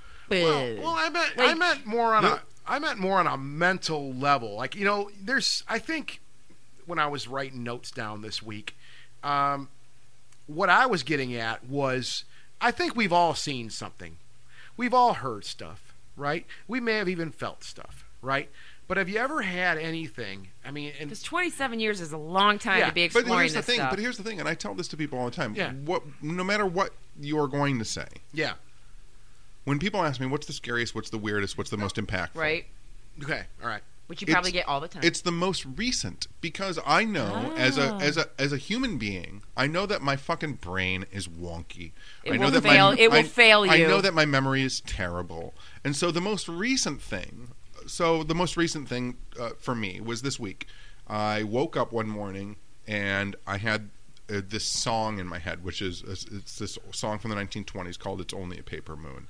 And it's only a the paper moon sailing underneath under the the cardboard tree. Yeah, It wouldn't be make-believe if you believed in me. Right, right. So I Yes. I woke up with that in my head. I woke up with that in my head for some reason, whatever reason. Yeah. The universe is strange. I don't know why I woke up with that. And so I went and got my acoustic guitar, and I went online and I typed "Only a Paper Moon" chords. Yeah, And yeah. I found AZ chords, right? And I was like, oh, it's just a fucking G, C, D progression. Yeah. Like, whatever. Uh-huh. And so I learned it and I played it a couple times and I was like, okay, now I know it. This weird I love song that from song. the 1920s, right? 5 hours later, Uh-huh. Dustin Perry on Twitter says, I'm signing off of Twitter for the rest of the night. Here's Nat King Cole singing "It's Only a Paper Moon." And see, I know it from Natalie King Cole. That's what I grew up with, her version singing her dad's version. Now, why is my bromance man, Dustin Perry, posting that song randomly on the day that I woke up yeah. to learn that? Yeah. Like, that's fucking weird. And that's the most recent thing, so it's fucking weird. I I mean, I've laid in... Sure, I fell through a coffin once in 90. I went and Oh, watched... what? What? That was bad. What? I was in a cemetery. You should always tell What? people you're going to be in a cemetery. I was walking through a cemetery, and this is 92. I was walking, and I heard, like, wood snap under my feet, so I thought I had stepped forward onto a old coffin in a cemetery. So I very carefully stepped backwards. But what I had heard was the wood releasing as I stepped off of it because it was behind me. So then when I stepped back, I put all of my weight on my foot so I wouldn't crash through what was in front of me. But by putting my weight on my back foot, I put all my weight on my back foot and crashed through what was behind me, which was the coffin. So then you're laying in a coffin at 23 years old, and you're like, I've made fucking wrong life choices. Like, I shouldn't be fucking doing this. Wait, was there a body in it? I mean, were you, Not you just anymore. fell It on- was old, so I mean, there was clothes and dust and dirt and Why bone, was it dug bone up? chips. Why and was stuff. it dug up? It was in Alcona County, Michigan, so in the northern Michigan Yeah. area, and it was an old cemetery. So, So what it's had just people digging it up The because earth they're was bored. probably- They're bored yeah, in the so UP. what has happened is what they do. that cemetery, actually, if people drive US 23, they'll see that it's a cemetery that's built kind of on the side of a hill. We had to have seen it. We had to have seen it last summer. And so the No, UP. the earth has Oh. the earth has worn away over Right. the years. So it's not 6 feet I was going to say the underground, earth. Yeah, it's the earth 2 is feet worn away. Yeah, underground, it's not that far. and- Yeah. yeah. But I mean, that's the thing. Like, that there's weird stuff like that happens. But now it's a memory, and it's a story that I tell to you on this podcast. I don't know how much of it I'm really confabulating or making real. And so, no matter how weird the story is, like the thing that's most new is most weird to me because I know I'm not making too much of it up.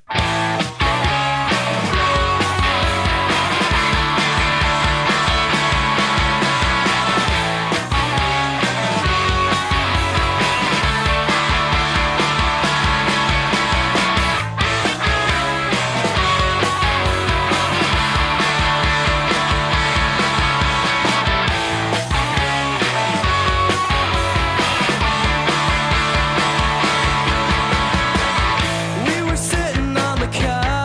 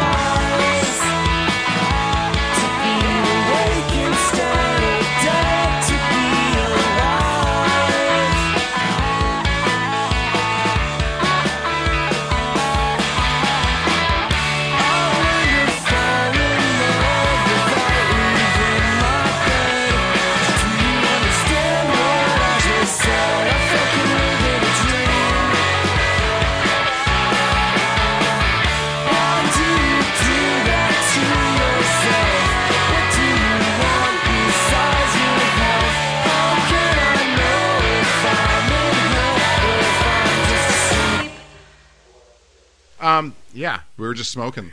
yeah, we were all out We hanging. took an official Ghostly Talk break. It Yeah. happens. No, well, yeah, I mean, typically nowadays, see, back in the day, it was like daunting. If you remember, Bonnie, and you remember too. Oh, Amber, I mean, remember it well. We do these 4 3-hour hours. gauntlets. Was it 4 or yeah, 3? It was 3. 3 hours. We do these In the 3-hour end, it was gauntlets. 3. So yeah, I think we've been kind of just like riffing with like an hour and a half, whatever. But We've been going until we're tired of talking As- or until I laugh and melt down. yeah, really, that a couple of shows have ended that way. But as I expected, this got into a fevered pitch where I knew we had to stop at a certain point here, like take a break. But we're back. We wanted to come back and do more. I'm really excited. I'm glad we can just keep going with this thing. So we're back doing another part two. Part 2. I like podcasts where people just talk. Yeah. Yes. Yeah, there isn't a lot. Back in the day, I mean, we had a lot of It was production. more structured.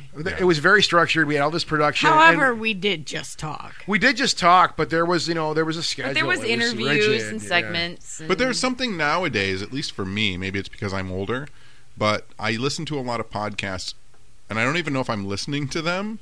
Oh, you guys are so sexy. Amber I'm and so glad we Bonnie's don't do winking video at each other. shows. Oh, But- okay. Yeah, we don't need a webcam. But there's this thing where I do, at least at this point in my life, where I take podcasts that I like and I play them, So and, not this one. and they're just, no, I do. And I put it on in the background because I live by myself. I don't have a wife. I don't have kids. Yeah. But it sounds like my friends are in my house with Yay! me. Yeah, Right? And so Oh. I just let it play, and then every now and then, as I'm walking through, I'll go like, "Oh, what are they talking about?" And then I listen to it for a little bit, and then I go back, and I can listen to it 4 or 5 times because I'm just letting it. You're getting. All right. I know. Sorry It's about just it. part of the. It's okay. It The happens. Terror of the Tongs, Yeah. starring Listen- Christopher Lee. Anybody listening, if you,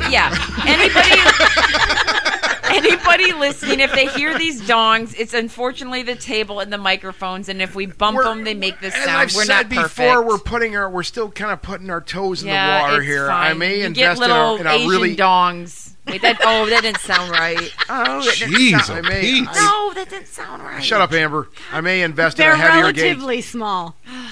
Oh, Small dongs? Oh, Is that what you're into? that's. No, I I'm didn't not. mean it to go that way. And they're not into me either. Ba-dum-bumps. I'm going to invest in a wow. heavier gauge table where we won't be experiencing that phenomena. Hopefully down the road here, but We're we're gonna still getting our. dampen the sound. No, Whatever. but yeah, we got to that point. We wanted to stop for a second, so we're back. We're doing this now. We were actually chatting out on the patio. We spent a while out there just talking about stuff, and we were getting into.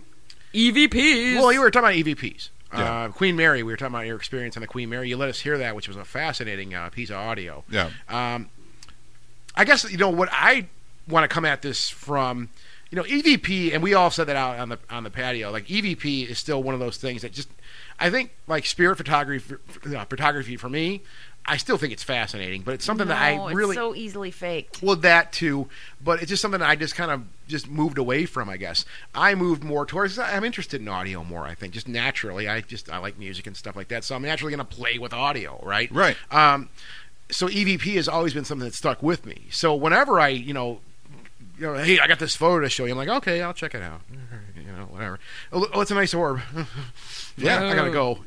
But when somebody shows, lets me hear an EVP. Now, there's some I've heard that I'm like, okay, dude, that's somebody just spoke into the damn recorder. Right. Okay, I can tell that stuff. But there are some that really don't make sense. I mean, and that's all I can say. They're anomalous. So the thing that interests me about EVPs, right, is that it all starts 60 or 70 years ago with guys on reel-to-reel tapes, and they're whether it be Konstantin Radiv or all those guys, and I was thinking there's a point, at least for me, in probably my early 20s, where I was really invested in it, and I was like, okay, this is a magnetic medium. It's analog tape, so it's recording electromagnetic fluxes.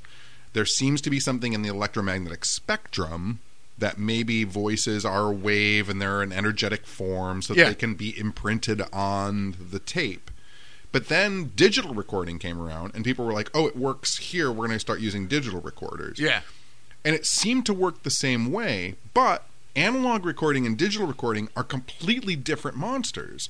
Like, analog recording is a wave sound onto a magnetic medium, and digital recording is a wave sound being transposed into a computer sound, into a digitized sound, and In then blocks. and in blocks, right? In these weird square steps up. Yep. Instead of a perfectly smooth sine wave or Yeah. curve, you get these weird steps. So what digital recorders and analog recorders are doing seem to be the same, but it's a completely separate process. So why is it still working if it's a different thing? And that's okay. So when we were on our break, I was saying EVP still fascinates me. When so John played us an EVP that they got on the Queen Mary, where he was at an event this past weekend, or 2 weekends ago, was it Yep. already? And they get this clear voice over John saying hello. And it to me, that is so eerie. And so, like, when you mention Raw Dave and, like, people like Frederick Jurgensen, who are just out there doing these recordings back in, like, what, the 60s, 50s, around Yeah. that time, and they're just recording. Like, Jurgensen, I think, was the guy that was recording bird sounds. Yeah. And so he's like, wait, I'm hearing my mom, like, say something to me, or his family, and he's like, this is weird. So he's not even coming at it from a paranormal perspective, and he starts hearing these voices. That's what I think is interesting about the concept of EVP, is that the people that were introducing it and got involved in it didn't even come at it from a ghostly perspective, that, hey, these voices, these anomalous voices, whether they're the dead or something else from, like, okay, let's put in physics and it's something from another dimension or Well, whatever's going on here. And if you read the books by Rodiv, Voice from Space, Yep. or all his breakthrough, Yep. the way that he was recording EVPs, they were coming in, they were multilinguistic. So you were getting EVPs that were in French, Yep. German, and English. Which is something it seems like a lot of, like, English, like, current ghost hunters Ghost don't hunters ever seem to don't get ever any seem to foreign. get, because yeah. they've never read that book. Yep. Because they've never read the Yep. origins of EVP. Yep. And even Rodiv says sometimes they're backwards, sometimes they're too fast, sometimes they're too slow, but they're not speaking the way that we Yeah. speak. And because no one ever read the books, they didn't know how it was supposed to work. Yeah. And so now it's working the way that people expect it to work. Like, so that's a completely separate thing that what's happening. So if you have some EVPs that sound just like human voices, some EVPs that speak in multi languages, some EVPs that speak only in English perfectly, some that are fast, some that are slow, some that are on analog, some that are on digital, that alone is 7 different things that are fucking happening. Yep. And people are like, oh, it's all one thing. Maybe it's 7 different fucking things that are happening. Exactly. Did you get a date call? you Is that what happened, Bonnie? What's going Holler on at there? me. He's on your phone. We gotta set this email up. Did you see now, a greased there's- shaft? There's like that one interests thing. you? There's one thing I want to mention. So John Tenney, while we have him on here, of course, Yeah. you can go to Amazon and you can type John Tenney, and you can find all kinds of fabulous little books that he has put out on Amazon. Is it only on Amazon? That is. Okay. And you can be a creepy stalker You like can Amber. you can be a creepy if you want to learn how to be a creepy I would have stalker given you like all me. of those for free. Oh no, I'm gonna pay. I'm gonna promote. no, because I like to help anybody that I like that's out there doing the cool things out there. I want to help support them. So, like, we have, like, one book called Nonsense and Ramblings. This is a 2-in-1 deal. All of a sudden, I'm a bad guy, and Parking for International Departures, stay left. And these are rants, ravings, my thoughts, that's my ideas, poetry and book. words. That's my This is poetry his book. poetry book. It almost looks like haiku, half of it. And it's just like, I seriously read this in a day, just the other day. Yeah. And I'm like, okay, this is, like, some of it's deep, or some of it's just like, huh? It's weird because It's fun. So a lot of that I wrote, it's poetry, and a lot of it I wrote starting in high school and going up to probably 30 years old. Are you kidding? It's that span of time? Yeah, so it's from 15 to 30. So I could tell that. So when reading the intro to this, you were saying, like, some of this is about women. And some of it's misspelled. Yeah. I kept all But of I the like misspellings that. I and like everything that. intact. Because, okay, I'm an English major. Poetry can be flexible and interesting, and it can be made to break the rules. That's what's cool about it. So, like, yeah, you read stuff here, and it doesn't make, like, typical English grammar sense. It doesn't matter, because it's John Tenney. So here, let me give you an example out Okay. of this. So I had these ideas, right? We all do when we're in high school and we start writing poetry, and I think most of us do. Well, some of us do. We write poetry when we're in love. Did you write poetry when you were in love, Amber? No. No. Bonnie? I think I wrote an anger letter once. I was like, Scott, "Fuck did you you." write poetry when you were in Fuck love you. with women and stuff? and men. Yeah, I did. You a did? little bit. Yeah? A little bit. Why is it the guys are writing poetry and the girls are I don't like, know. I wrote him a fucking letter saying I was going I to was rip like- his fucking dick off. Screw you for breaking up with me. I hate you. So Jenny, so Tenny's going to read us love poetry now. I could. I'm I mean, so excited. so like I can. What's interesting to me is I know exactly who I was talking about when I wrote this. So like, there's an untitled poem. This here is that's- what I love because I always want. As I was reading it, I was like, "Who is he talking about? I wonder what's going on here." Oh yeah, so this was a girl that I was. This poem, little one, is about a girl that I was dating when I was a junior, Okay. and it's just the actual happenings of the day of when I was dating this girl. And so the poem is: I found a note on the floor today. It reads, "No matter what happens, I'll always love you." Now, there's something really visceral about that as a kid, right? Like when a girl or a boy that you're dating sends you a letter that says, "No matter what happens, I'll always love you." And I think it's funny when parents say, like, "Oh, you're in love with this person, you'll never remember them 10 years from now, it'll just be gone," right? When you fall in love with someone in high school or junior high, I think that's the realest you'll ever be in love with someone. I'd agree. It's the most visceral. Your whole body is overtaken by that person, right? As you get older, it gets more fucking jaded Oh, yeah. and shitty, and you're like, fuck that person, and I'm not going to open up those walls. When you're young and you fall in It's love like, with there someone. it is. John Tenney's talking my life right now. But it's true, right? It's very true. And so I think it's kind of nonsense when parents say... So how and they're kind of visceral. Yeah. When I write this, so and this actually applies to my everyday life still to this day, and I wrote it when I was 16. I'm a nice person to visit, but you wouldn't want to live me, Ooh, I like Oh. that. I like that. That applies to so many things. right? I Like, like people that. are like, It's "You're true. such a fun guy. You're Yeah, so right? You're awesome. so you have such a interesting. good life." What? Yeah, but you don't want to fucking live that. Right. No. You want to live what you think. There's another poem in here, I don't even have to look at it, that says, "No matter when you tell me I'm the most important thing to you in your life, you're making me out more than I am, which means you don't love who I am." Ooh, I like that. Wow. I like that. I know. I had a lot of fun reading. Seriously, this whole little book is filled with just these little small snippets like this that make you stop and wonder. Like, you think about other things. Like poetry, like any good English, is going to make you're going to apply it to your own life because that's what literature naturally. is. You know, whatever. But like, then you sort of wonder about the author, what was going on in his world, what was going on in his mind at that time. So yes, I recommend. And rarely anyone do you My- get my- to Pick ask this up. them. My favorite poem in this whole book was, I was 18 when I wrote this. It was right before I died. It was right before I had a heart attack. That's and right. died. You had a heart attack. But there was something about the removal of words and the removal of emotion that made sense to me. So I wrote down this line just sitting at a big boy, high class, Yeah, big right. boy. That's where we wrote all of our greatest poetry back in the We were day, talking though. about yeah, that for earlier sure. off That's what. camera. Yeah, that was the thing. Like I'd be at the audio. late night diner, And just chatting away. I had just broken up with this girl that I had dated for 2 years, and I knew that she was dating someone else. And so I wrote down on a piece of... it's the God. fucking Oh, my worst, God, right? dude. Ugh, Yeah, anger. yeah. And so I wrote down on a piece of paper. I remember doing this. I can see the notebook that I wrote this in. It's so crazy how visceral it is. I wrote, "Someone is touching you now." Because I knew that someone was. Mhm. And as I looked at that, the next line underneath it, "Someone is touching you now," I wrote the exact same line minus a word because the emotion's being taken away, and so I should take away a word. Ooh. And so the next line was, "Someone is touching you." And then I took away the next word, "Someone is touching." And then, "Someone is." And I knew it wasn't me. Mm-hmm. So you take more away, "someone," which is important. I like that. So then you take away "someone" is a Left compound with word, you. right? Some. Ooh. Then you can break "some" into 2 words. So, me. Mm-hmm.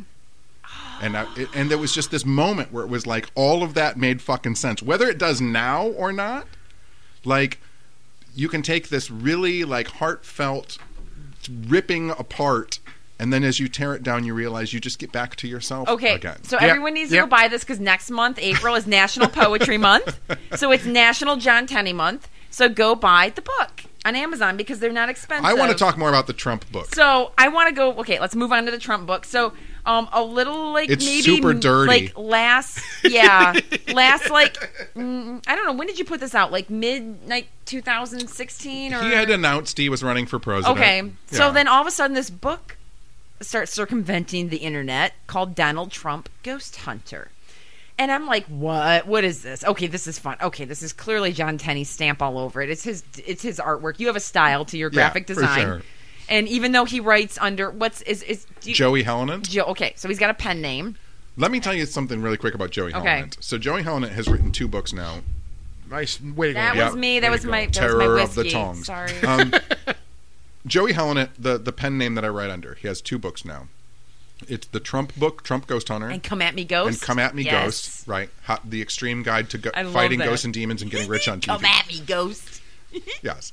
Now, Joey Hellenant is just an anagram of John E. L. Tenney.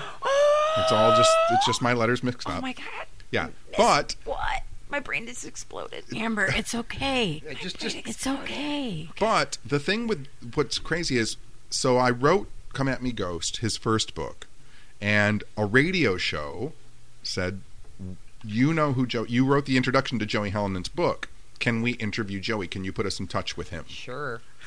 And I said, absolutely. I I'm can. on it. And then I was like, how am I going to do this? Because, like, they're going to know my voice if I do this. Yeah. So I have friends that are comedians. So I had my friend Joel read the book, and I gave them his phone number. And there were a huge amount of people on the internet convinced that I was my pen name character, that I was Joey Hellenant. Yeah. And so there was this interview, and people were like, we don't know how Tenney's going to do this, whatever. So the interview goes on. My friend Joel calls in as Joey Hellenant and is doing the interview. And then during the interview, I called in. And so then Joey and I got in a fight on the air. And people were like, holy shit, that's not fucking John Tenney. Like, John Tenney is fighting with the author of that book. So people think that this guy is real. He is not real. Which, if our Fans of Ghostly Talk listen, they're going to learn. If you read that, Bonnie, there are some dirty parts of Donald Bonnie, Trump hunting Find ghosts. dirty and read. Find dirty. That's your mission right now. Do you want to read Find about? dirty. You want to read about when he was having sex with the Mexican children to catch the chupacabra? I don't. What? Dude, I don't really want to think about Donald Trump No, having okay. sex. No, but you don't. But see, here's the thing, which is okay. So this is what's great. Why I wanted to pull this book out, because the Trump Terror. the Trump administration came down on Mr. Joey Hellenant and did. wanted this book pulled because this was going to somehow stop Donald Trump from being president. So I wrote that book and I put it on Amazon. And when Trump got the nomination for the Republican candidate, I got a letter from Amazon saying that they were going to pull the book and that they couldn't have it on I Amazon saw all anymore. of it on Facebook. Yeah. And then they blocked, because I made a fake Twitter account for it. They blocked the Twitter account. For And they don't block as his well. Twitter account. And it's just ridiculous that they were that scared about this, and this is 26 page book. 26 thin page, I mean, very thin. And You can- all it really is Yeah. it's his speeches, and I've taken out Mexicans and replaced the word Mexicans with ghosts. Brilliant. And then I am proud to say that I paid $6.66 for this book on Amazon. Good job, Amber. Great price point. You could have gotten it for free. So proud John, of you. No. Yes. Because all Yes. local authors need to be supported in some fashion. I don't care what Which you're is doing, why I bought what medium. every single one of your Yes, books. thank dear. you. And I appreciate it. Because I'm horrible at pitching my own stuff. So whenever any of my Oh, friends... I'll pimp you out. Whenever any of my other friends are like writing books or doing why whatever... is it that we have such problems doing that? No, I can't. It's just like you said, like okay, so we were saying earlier, like you have to have some amount of ego to get on stage and do something. Yeah. No, it's very hard. Like I can get up there and I can put on this great presentation and talk about Michigan haunts and hauntings and things because I like entertaining people and I like telling them these stories and I like sharing what I know. But then when it comes to the end, when my grandma always emphasizes, well, you need to tell them about your books and how to buy them. She doesn't sound like an old Jewish I lady. love your Alex grandma. Never sounded like that. That's just, yeah. So I do voices. Everyone that listens knows that. But so grandma tells Edith me. Bunker. Who's Edith Bunker? Shut your pie hole. Oh my God! Shit, I just got in trouble. She's just a baby. I'm a baby, I guess. What? Who's She's a baby. Oh, Just keep who's going. it? Just keep Okay, going. go Don't worry So about anyway, it. I'm going to Forget keep about it. using my voices. You gotta sell your books. You wrote them. You gotta, John. That the hell was John. happened That didn't here? just That was fucking John. happen, Tenny. That was not me. That was John. So Oh my God. anyway, What my is your grandma. point? My point is that I have a hard time selling my own book. I have a hard time at the end of my presentation going, if you like what you heard today, you can buy my book for $19.99 over at the table by the side. I think that applies to anything that you do personally, though, because I have a really hard time charging people for massage. Well, yeah, it's really yes. hard time. Yes. But It's very friend or difficult. So not. it's something that comes naturally to us. Like, it's Yeah. hard to say, Yes. I want money for that. Yeah. Because I could tell you Right? these stories. Right. I could tell you my presentation stories at any time. Give me a few drinks, and I'm going to tell you my whole presentation if you Because want to hear it. Even at the old mill, how many people did I have line up for a fucking massage after I worked on Zaffis? Right? They were just like, I was working on one person and the next person. I mean, people I didn't even know were like, oh, I'm next. Oh, I'm next. Well, and even at the old mill, I so can't tell people, you it's owe me very for difficult. that. And then the old mill is a paranormal conference in Michigan, and that's not something I get paid to do. I just go there and speak, and I sell books. But even that, it was funny because remember how worked up I was? I was like, I want to do a good job. I want to entertain these people. I don't normally do paranormal conferences. I speak at public libraries. And then I remember Grant Wilson from Ghost Hunters comes up to me, and like you guys all said, oh, Amber's all nervous and weird and whatever. Shut her up, Grant. And he's like, you're going to do a great job. I I'm don't from Ghost believe Hunters. I said that. but- Whatever. It's just whatever. It's how it went. And so then he's like, you're going to do a great job. And I'm like, okay, Grant, thanks. So I go out there and I do my thing and I kill it and whatever. I'm not nervous about speaking. I know I'm going to do a good job. And so like one of the guys that was hosting or doing the emceeing from MPI, which was a local Michigan group, comes up and he's like, why were you nervous? You killed it. And I'm like, I know, but I just want to do a good job. I want to entertain Well, you're people. always your own worst critic. Well, Period. no, you're For your sure. worst Simple critic. as that. And So that- Grant comes up to me at the end and he's like, how'd you do? And I'm like, I did fine. And he's like, I knew it. And I'm like, thanks, Grant. But So, I mean, that was But there's it. a thing to it, right? Like, I get yelled at all the time because I hate merch. I know. And you don't emphasize your merch table. I know hate this it. from being at events I with hate you. it. I No. hate bringing stuff And to you sell. easily could sell things. But I no hate problem. it. Because what I'm most and always have been most fascinated about, and I know that a lot of people who do conventions are annoyed with it, which is strange to me because I love it so much. I love listening to people's weird stories. Yes. Oh, yeah. Yes. And so I know there's a lot of people who come to these events who are troubled by the people who want to talk to them. Like, this fucking lady's going to tell me all her weird stories. I'm like, I want to hear that fucking lady's weird stories. Right? Oh, yeah. And so what's problematic is if you have a table that has 19 books, and people always say, why don't you bring your books? Why don't you bring more stuff? Why don't you bring whatever?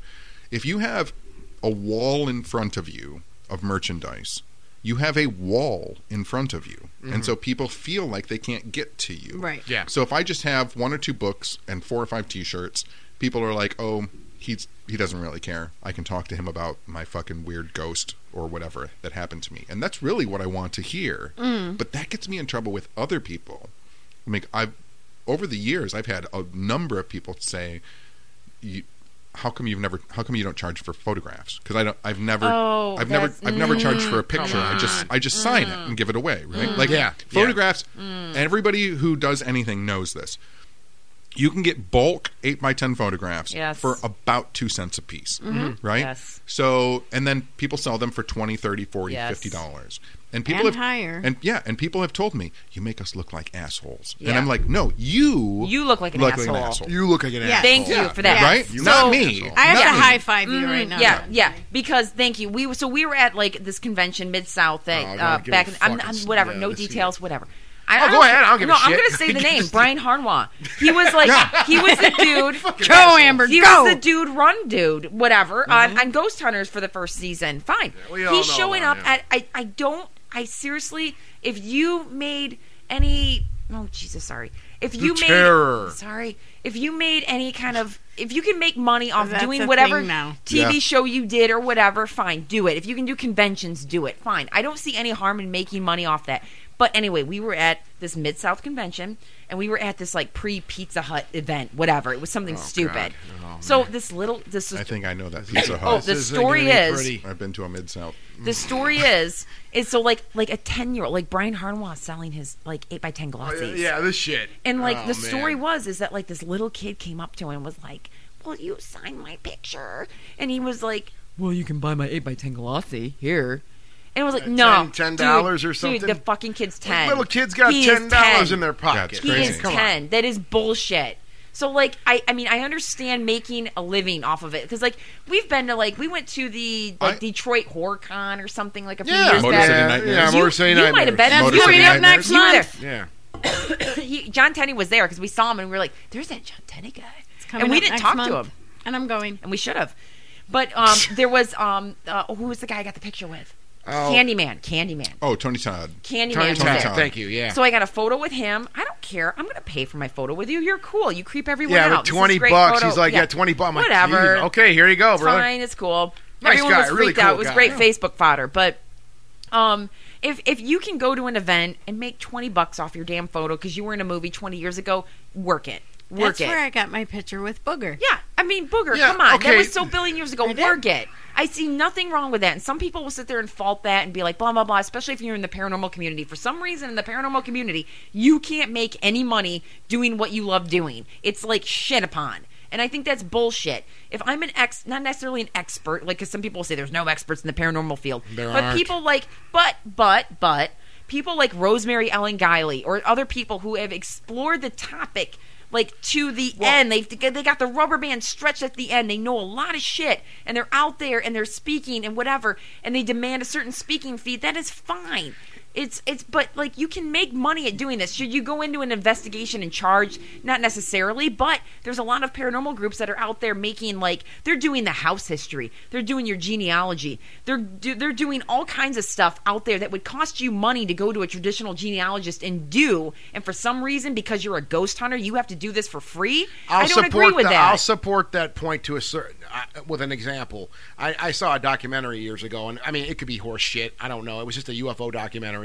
It was about a man who said that he worked at Area 51. We've heard this a bunch of times, right?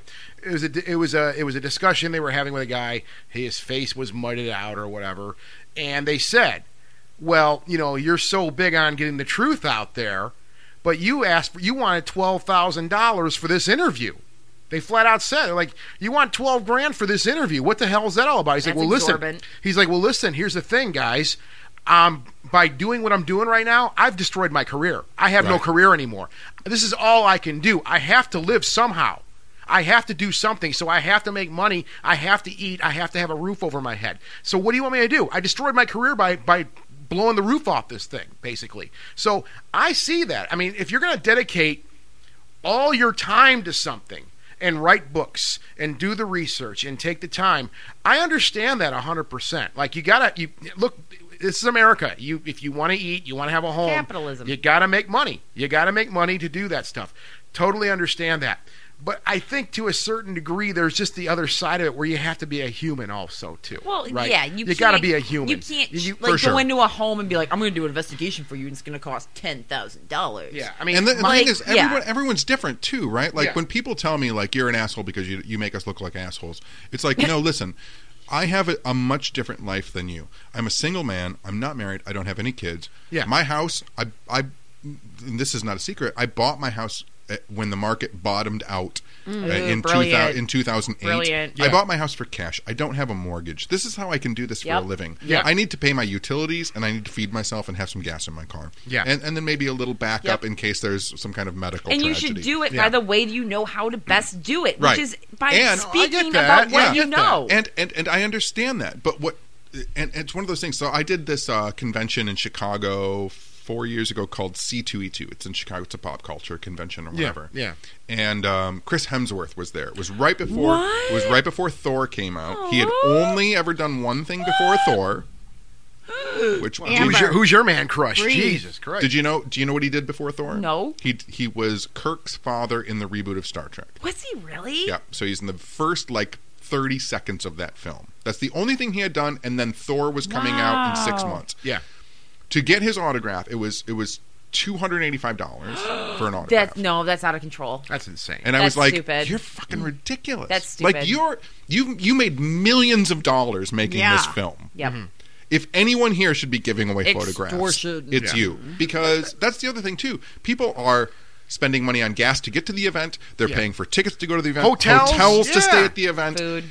Give them something for free. Give them a sticker. Yep. Well, that's Give where them the human something. part comes. That's where the human part comes from. And I'll tell you right now. I mean, it's a hobby of mine. I love to get next to musicians or people that I look up to. I think we all like to do that, right? Yeah. But I mean, I've done it probably a little bit more than I should have. And I can't really remember, except for Ron Jeremy. That was one. Ron Jeremy wanted money. That's a long story. Anyways, that's a whole episode right there. It's a long episode. A long, ugly episode. Twisted, But veiny episode. okay, here's an example. We go to you go to a show. You go to any show, right? You go to somewhere to be entertained, right? Like let's just I'll just put it in perspective. You go to a concert, especially you go to something smaller like I go to. You go see a band play. If you haven't bought the record yet, you're probably gonna buy it when you get there. That's what I usually do, right? If I don't already have it, maybe buy a T-shirt. Hang out at the club, pay my cover to get in there to make sure the band gets paid, they stay on the road. And then you know what? I go up there, 9 times out of 10, I go up there and shake their hands. Yeah. I may not get a picture. I may not even get an autograph. I usually don't. I like pictures, right? But even if I get a handshake, I go there and, hey, man, look, love that shit. You guys are just murder, man. Wow. Just really wanted to tell you personally. Because you realize people are people. Yeah. There's always been like, hey, man, if I get a picture, is that cool, man? Yeah. Oh yeah, dude, come here, dude. That's all right. I've never had anybody. Honestly, I've never. Maybe it's just because of the medium that I really like to meet celebrities in. What I would call a celebrity. Maybe it's a different scene. Like they don't really expect that. They just say, "Hey, dude, yeah, totally. I'd be honored to. Yeah, totally great." I love photos too. Yeah. I think it is. It's this person thing. I love photos, but for me, I love stories. And so I'll take a story over a photo a lot of time. Yeah. And whether it's bands or a conversation, like something, or a talk, yeah. Like, so this is years ago, maybe 9 to 10 years ago. I was at a convention, and I was in the green room, and Leonard Nimoy was there. Oh. And he was sitting talking to I'd throw up. He was talking to his agent. I was sitting at a table with a bunch of E-list like me celebrities, right? We're just sitting around eating chili and fucking crackers, right? and I'm talking about ghosts, and they're all, because they're Hollywood people, they're all talking about like, who's your agent, who's casting you, what are you working on now? And so when I started talking about ghosts, that gives them a reason to like get out of that world, and so now they're listening to a ghost story. And I realized that Leonard Nimoy, was listening to me. And then for me, like growing up watching In Search of, I was like, oh fuck, I'm like, Leonard Nimoy is listening to me talk about ghosts. Like, and I got real fucking excited. Yeah. And then I got so excited that I like ended my story quickly, and I got up and I was going back to my table. And so I was walking past him, and as I walked past him, I kind of locked eyes with him and smiled, and he looked at me and he popped his eyebrow the way I will in photographs. Oh, he God. popped his eyebrow and he went, fascinating. Oh. And I thought to myself, it's all over. It's all over. But I thought to myself, doing this. how fucked up, how less is that story if after I tell you, I go, and then I asked him for a photograph. Do you know what I mean? Mm-hmm. Like, the story is perfect way better. what it needs to be. You don't need any more than that. And the guy acknowledged and if people go, well, did you get a picture with him? It's like, no, I had a moment with him. I had the fraction of a second where human beings interacted at a kind of weirdly deep level. And you take away a story from that too. Yeah. That's what I love about that. That's my thing. Whenever I tell people when we go to these little adventures, I mean, it's like, look, okay, so it was a fucked up weekend. You had a hard time. You got a great story to tell. Yeah. That's what really you take away from stuff like that. I mean, whether it's good or bad, you have something cool on Monday when you're around the water cooler, I guess, in my case, to tell somebody like, oh my God, you got to check this shit out. When I do these events, whether it be at the Stanley or Mackinac or Queen Mary or whatever, there's always a person in the group who will, at the end of the weekend, find me and say, I didn't see a ghost this weekend. Like, and they're mad about it. And I have to explain. That was John. It was John. And I have to explain to that person. I say, listen, and I've said this now a number of times over many years. I've said, listen, when you go back to work tomorrow on Monday, and everyone is talking about the rerun of Big Bang Theory that they watched, you're going to talk about being on a haunted ship with ghost hunters, walking around in the cells where they kept prisoners Yep. in the 1930s. That's Having the a fucking unique- story. having That's a the unique fucking story. experience. Yeah. That's the story. Yep. Not Yeah. that you saw a ghost. Yep. It's that you win. and You that's- did something fucking That's- crazy yeah, that no and one that's ever does. the gist of everything. So, like, what we've always talked about, like, for years is that it's not like it's the experience. So, like Scott said, like, oh, blah, blah, blah, you know, this happened, but I got an experience. I'm not saying that Scott, Bonnie giggles. Gani giggles. Gani giggles. Gani Biggles. Gani Biggles. But no, every ghost hunter, everybody out there, all you're left with, because we can't prove any of this stuff, we can't put it in a lab and run it through tests and say, oh yeah, here's a ghost or whatever, we can do it 3 times and prove to you. You're left with the experience. So anybody coming to a public haunt or vacation, like the Queen Mary or any of these events that are put on for the public, or your tiny little hometown cemetery jaunt or whatever, you're left with a personal experience that you can explain and share with people and say, it is what it is. I'm not batshit crazy. This is what happened to me. And you got that story to tell for decades. Because we even, like, in our time investigating, people will always ask me, oh my God, well, how many times have you seen a ghost? What's have your you first seen? question? First Yeah. question. Right. So I always tell people, I can count on both hands how many times I've seen something that I truly maybe can't explain. And we're Yeah. talking like under my 10 digits. Right. So like my favorite example is to talk about when we were in Cape Cod and we were off with this Derek guy that does the Cape Derek Cod Bartlett. ghost, Yeah, Derek Mr. Bartlett, Derek Bartlett. who does the ghost tours out there. And he takes us to this great New England Cape Cod cemetery with the Puritan headstones with the death head effigies and all this stuff. Like, Absolutely ugh! stunning looking. Like Beautiful. anything that any cemetery enthusiast loves, you're going nuts here. So he says, okay, every night or every time we're in here, or sometimes when we're in here, we see these little blue orbs. I hate seeing blue balls because that's wrong. So we see these little blue orbs. I made Tenny laugh. So we see these little blue orbs of light go through like the tombstones or the woods or whatever. So of course, like all good ghost hunters, we got our equipment out, we got everything out, and there's 2 groups. There's like one group over in one chunk of the cemetery and another group over in the other. Now bless Tom's soul, R.I.P. our little buddy Tom. Love you, Tom. Mr. Tom, He's yep. still listening. He was thankfully with the second group, so it was nice. I had like a good, like trustworthy person out there with that one. And all of a sudden, we put all of our equipment away. Everything's gone. The video, everything, audio, it's gone. We're all just sitting there, left, talking, smoking cigarettes, chatting in a cemetery at midnight on a clear full moon night in Cape Cod. Beautiful weather. Beautiful. Yeah, it was a nice night. So we're out there. Then all of a sudden, wouldn't you know it? These little blue orbs of light start floating That was through the crazy. woods and the Yeah. tombstones, and we're like, all we can do is go, what? And what was cool? We saw that, man. What was That was cool wild. was that like our group saw it, and then the second group that our buddy Tom was in came running towards us, and they're like, "Were you guys doing anything to create those blue orbs of light?" And we're like, "No." Were you guys doing something? And they're like, "No."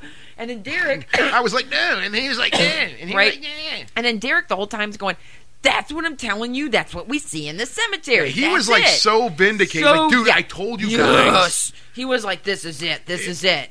So to me, when I tell people, like, okay, what have you seen in your little 10 digits? Bonnie's laughing at me. I'm like, little blue orbs of light in a New England cemetery that I can't explain. Dancing through the woods. That's not why I'm laughing. Well, I don't know why, Bonnie, why are you laughing? I had a We will discuss it Okay. off air. I had a woman. So, Go ahead, John. No, I had a woman one time, and I think I don't remember what convention it was at, but we were at a hotel, and it was after the event, the first night of the event, and so there were a bunch of us sitting around out in the like kind of outside area of the hotel, and everybody's smoking and drinking and stuff like that. And this woman says to me, she goes, "I don't believe in any of this shit." why are you And here and then? I said that's fine, and she goes, "Nothing weird ever happens to me." And I go, okay, that's fine. I go, maybe someday. And she goes, nope, I don't believe in any of it. And I said, okay, that's fine too. I go, but you need to realize at a very deep level of your thinking, you're surrounded by weird people. And you're able to get drunk and feel okay about being drunk and talk about weird shit and be surrounded by weirdos. Yeah. Like, what an amazing thing. Maybe that's what it's supposed to mean. Maybe it's not supposed to be figuring outlet. out the It's an end of the... outlet. Yeah. To me- It's to be able to get together and let loose and be a Like-minded fucking people. weirdo and be a strange And person. I love how My- you call everyone your weirdos. Yeah. Like, because we are all weirdos. My We really are. favorite stories of ghost hunting have nothing to do with any experience. Yeah, you're not It's finding normally something, not proving anything. Stupidity that I do with Oh, you. with me, like getting lost in the woods at Gettysburg, Yes, going over with- boulders with in the middle a of the night, stranger going to look for and ghosts, Getting completely wrapped in picker bushes. and then getting yelled at Doug for going following strange men Yes. in the woods. and those wouldn't have happened unless there was the idea of ghosts. Yes. Right. No, that would never have No, happened. that's the root of it. Because it But- started Root of with, it. I got a place where there was a picture of dead people taken, and we're like, let's take us there, sure. My best friends, Bunch of honestly, winos. I have very few, but my best friends, my bestest buddies in the whole world, Oh, the only reason that I know who they are and the only reason they're my friends is because at some point in human history, people started talking about ghosts.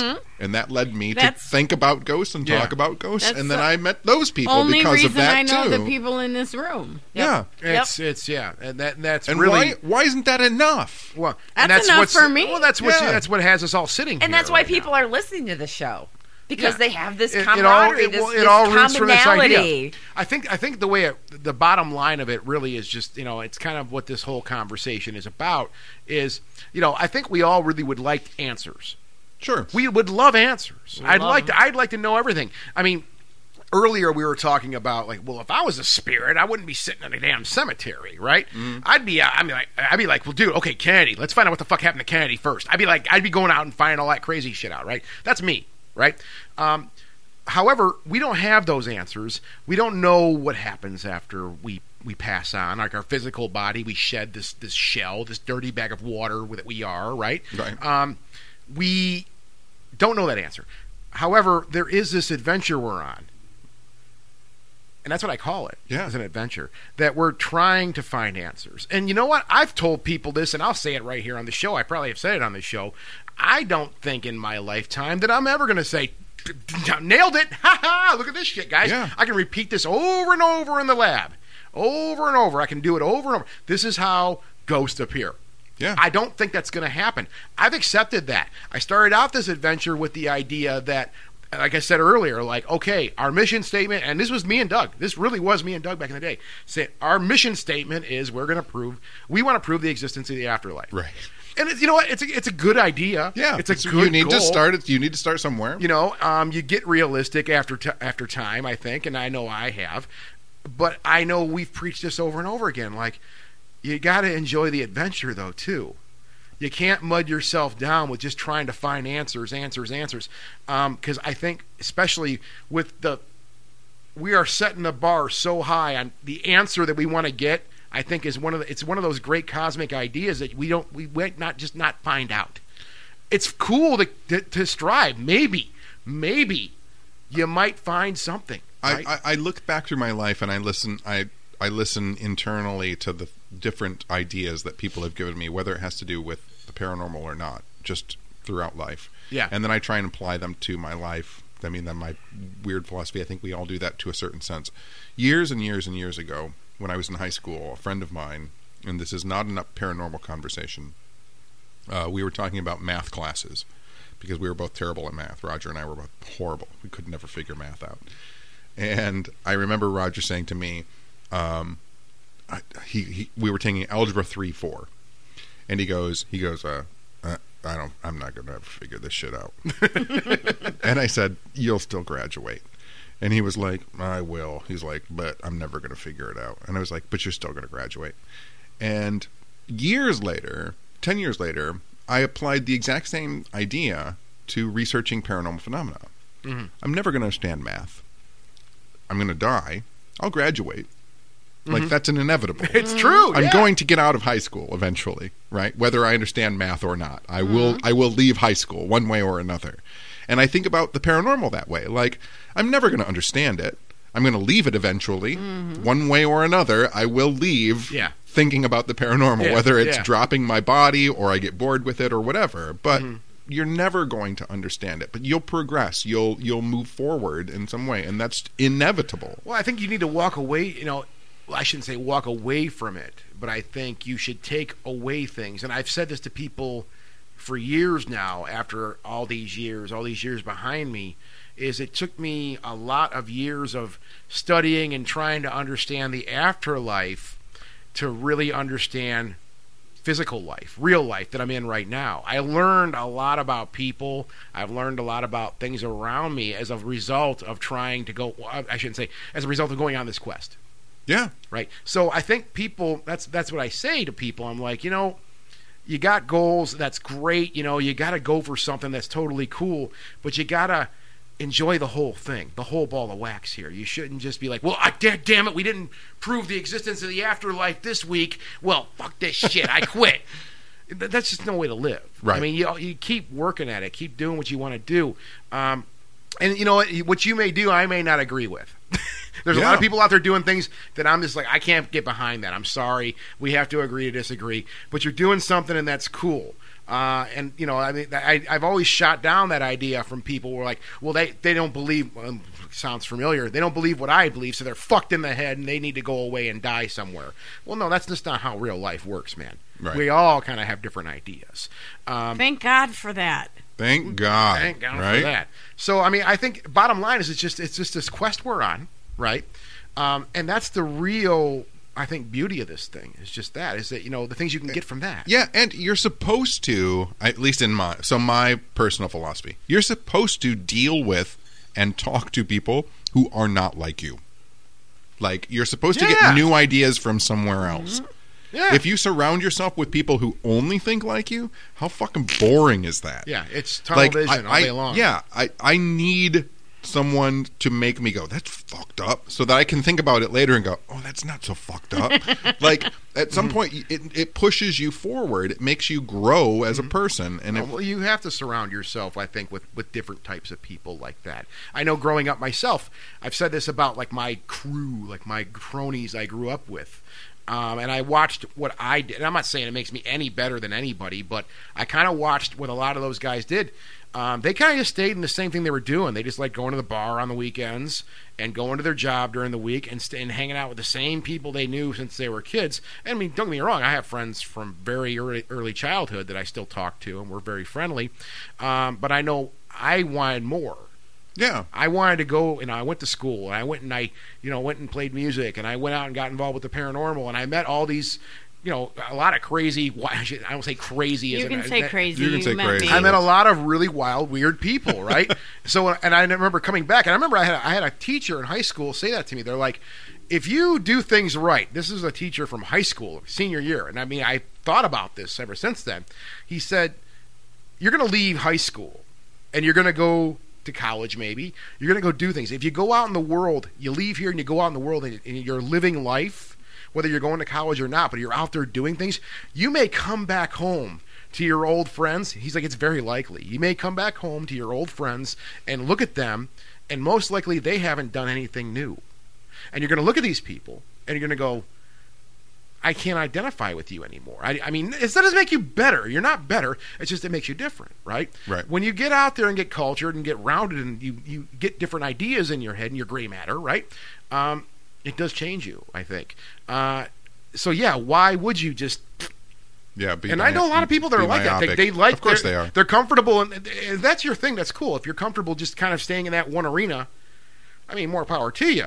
But you can't... Where people feel safe. Well, yeah, it's just, I get the safe space is what they call it now. My safe space. And people like in the paranormal like to think that their arena expands ultimately to the paranormal TV show. So one of the things that we started this whole like podcast with was we did. So I'm going to circumvent to the end here to the original question we kind of asked and then went totally like other places. Good. Was that one of the Closure. questions? Imagine So that. John has been on TV shows such as his very own show, which was The last one was Ghost Stalkers. The one Ghost Stalkers. Yep. Yeah. The one before that was I did a single episode of Paranormal State, which I quit. I walked off set on that. I don't blame you Fucking really? because he would steal your car. He's going to steal your car. I tell people. I tell that story. What? I can say that it's public. No, I tell that story. Yeah, you're right. We were filming the first episode. We had signed contracts and stuff, and I know they're not going to sue me, even though it says in the contracts, you can be sued for $1 million or whatever you talk about it. I don't Tom fucking care. had They're that not, too. I don't have $1 million. Good luck trying to Yeah. fucking get it right. Here's you my can have book. my overheating Here's my minivan, books. right? You can have my overheating minivan. Currently, Please. John's van Please. is outside with the coolant leaking. Yeah, currently. please take that fucking away from me. But we were filming the first episode, and the producer took me outside and said, "I need you to tell these people that there's a demon in their house." Oh. And I was like, "Well, I guess I'm done. Like, I guess I don't need to be on television." Yeah. And there were a lot of shows before that, but I did this thing, whether it was smart at the time, yes or no, I still haven't figured it out, even with perspective. But for years, I worked on shows. Because I had worked on Unsolved Mysteries, I had this huge wealth of cases that NBC had paid me to research. And so in 2001, when all of a sudden there were reality shows, they needed someone who was still mostly young and hip. And so I was only 30 at the time, and I had all these case files. So what I did is, instead of signing non-disclosure agreements with the networks, I made them sign them with me, so that if the show came out and it was fucking terrible, my name wouldn't be attached to it. Brilliant.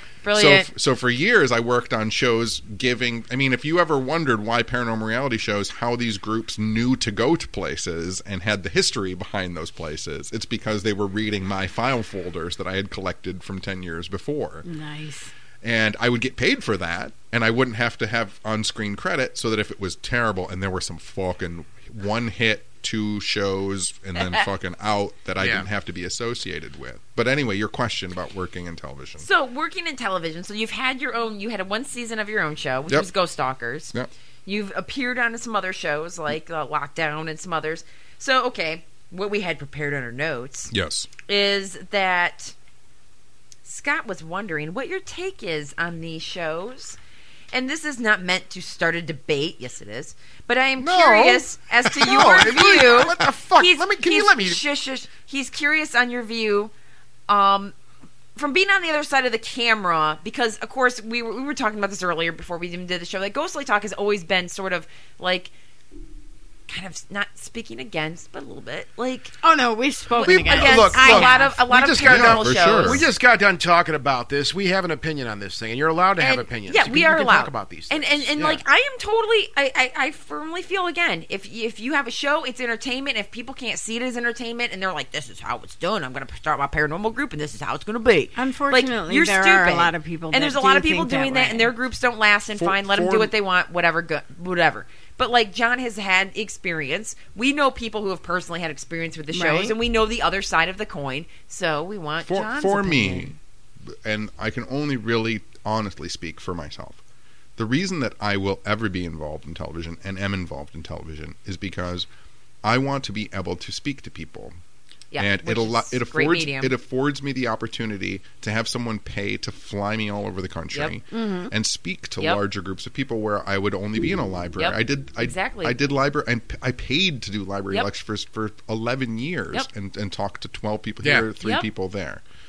What's interesting to me is and I think that we all know this. I think that people who are interested in the paranormal field, when you watch a show and all of a sudden there are new people that you've never heard of before, I mean, there's something to that. Like, why have you never heard of those people before?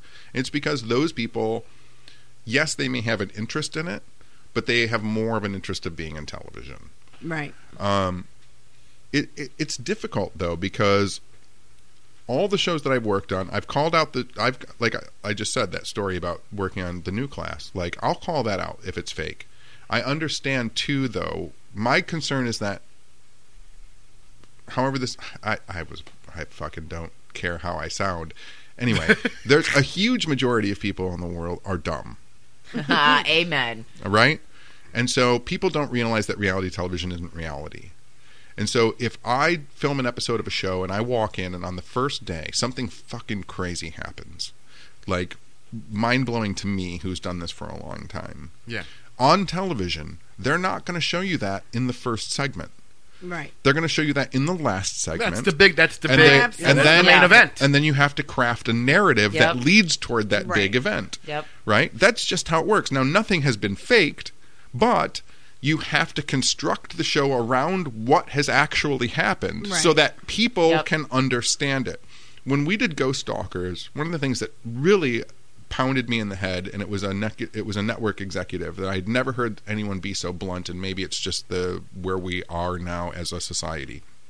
But I said, so why didn't this work when they said that we weren't going to get renewed? And he said, a lot of the times, John, when you talked, you seemed really smart. Oh. And this is almost verbatim, mildly what I can remember through my inaccurate brain. He said, when people watch reality shows, they want to see stupid people so that they feel smart.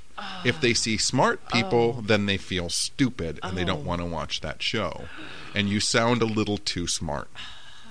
And so if you look at shows like The Kardashians, Honey Boo Boo, They all sound like fucking Christ. idiots. Okay. it's because when you watch it, you feel, I can better than fucking them. do that show. That's Right? exactly I could what they're gain playing 500 to, pounds and do right? the show. If someone goes on, like when I was on the first episode of Ghost Stalkers that we did, there's a throwaway line, which no one really pays it. There's two, actually. It's thrown away in the episode that no one pays attention to.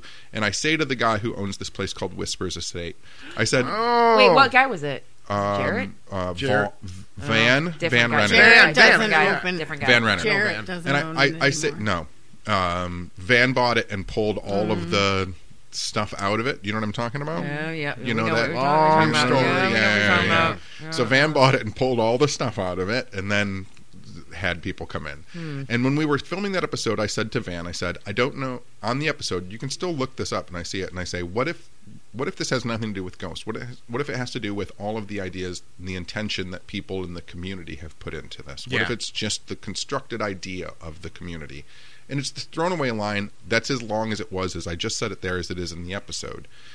But that's a very deep concept. Like, I'm no longer doing a ghost show. I'm Right. talking about people manifesting energy through a collective consciousness into the location. Yeah. And then later in the episode, I say, Chad asks me, because Chad had never investigated before. Those were the 6 first times he had ever investigated a place. That's why we picked him, is so he would have these visceral reactions to Right. the places. And Chad says to me, why is this place haunted? And I said, if this place is haunted, every place is haunted. There have been 100 or 500 billion deaths on this planet since there have been human beings. If half of them became ghosts, that's 250 billion ghosts. We've only inhabited a certain amount of the environment. And if you break that down mathematically, I go, there's 11 ghosts per acre on the earth. So if this place is haunted, every place is haunted. I love it. And I said it just like that. That's too smart. But it gets thrown away, right? Yeah, but the too reality smart. is that's the truth. If any place is haunted, every place is haunted. Yep. And people could not get their heads wrapped around it, especially network executives. Oh, God. No. Like, they didn't get it. And so if they don't get it and they think their But that's- viewers aren't going to get it. But that goes back to the whole philosophy we were talking about earlier. I understand completely what you're saying. Yeah. Like, this is I These aren't understand hard the concepts, Yeah, yeah. but I understand I understand the idea of reality TV too. I get it. I mean, really, it's. I can accept it for TV, and I'm not Fuck going to go it. start Okay. like a Kim Kardashian, whatever. However, if you do want to feel better about life, watch an episode or two of Intervention. I'm just saying. Well, that's a God good bless example, How do that. right? those That's- people not know they're on intervention when they're interviewing? Right. Well, that's You know, They that- know. Come on, right? They know. But that right there, it seems to me, and I mean, I've talked to people. They're like, I really am interested in this stuff, Scott. I'm super interested in studying this stuff. And I'm like, oh, really? That's very cool. And then we talk for a minute, and then here it comes. Like, so I watched an episode of Bill and Todd's Ghost Lab Yeah. or whatever, and I'm like, dude, shut up. All right, seriously. And then that's why, I mean, I've said this before on the show. I backed away from this stuff to a point where when people mention this stuff, I'd be like, that's great. If they didn't know me, I'd be like, dude, yeah, it's great. Seriously, I don't want to spend 3 hours trying to explain this stuff away from them. yeah. You get tired of that after a No. while. For sure. So the whole... Go ahead, Neil. No, I was just going to say, I'm baking on that point you just made. The hardest summer I ever did of public speaking in libraries was doing a series of events for teens. Yeah. So 13 to 17. Oh my God. So I'm putting on my presentation of, like, of course they want it to be local, so they want me to talk about Michigan haunts and hauntings and, like, ghost hunting techniques and blah, blah, blah. Every single little flipping kid that came up to me was like, so I was watching Ghost Hunters and Grant did this, and I was watching this show and Zach did this, and I'm like, oh. So all I could sit there and do is just go, okay, that's fun. Because they're little kids. Like, I want to make an impact on them. I want to change their mind somehow. Yeah, you don't want to crush their soul. I don't want to either, crush their little flippin' souls, because this is part of their entertainment. It's part of their pop culture. I mean, this it's is what they're growing up with. That's their idol. They're You know, little. you So I can't. just go, okay, well, that's interesting. Yeah. But yeah, in like the real world, this is how it goes. And so I would try to kind of put my little spin on it, but most of the time I was just kind of going, yeah, that's cool. But to me, like what I was saying though is, I would hear people say things like, I'm so interested in this stuff, and when I hear someone say that, I assume, I guess, which maybe I'm wrong, is, well, if you're interested in this, then you're interested in really hearing some wild ideas that may be kind of hard to get your arms around at first.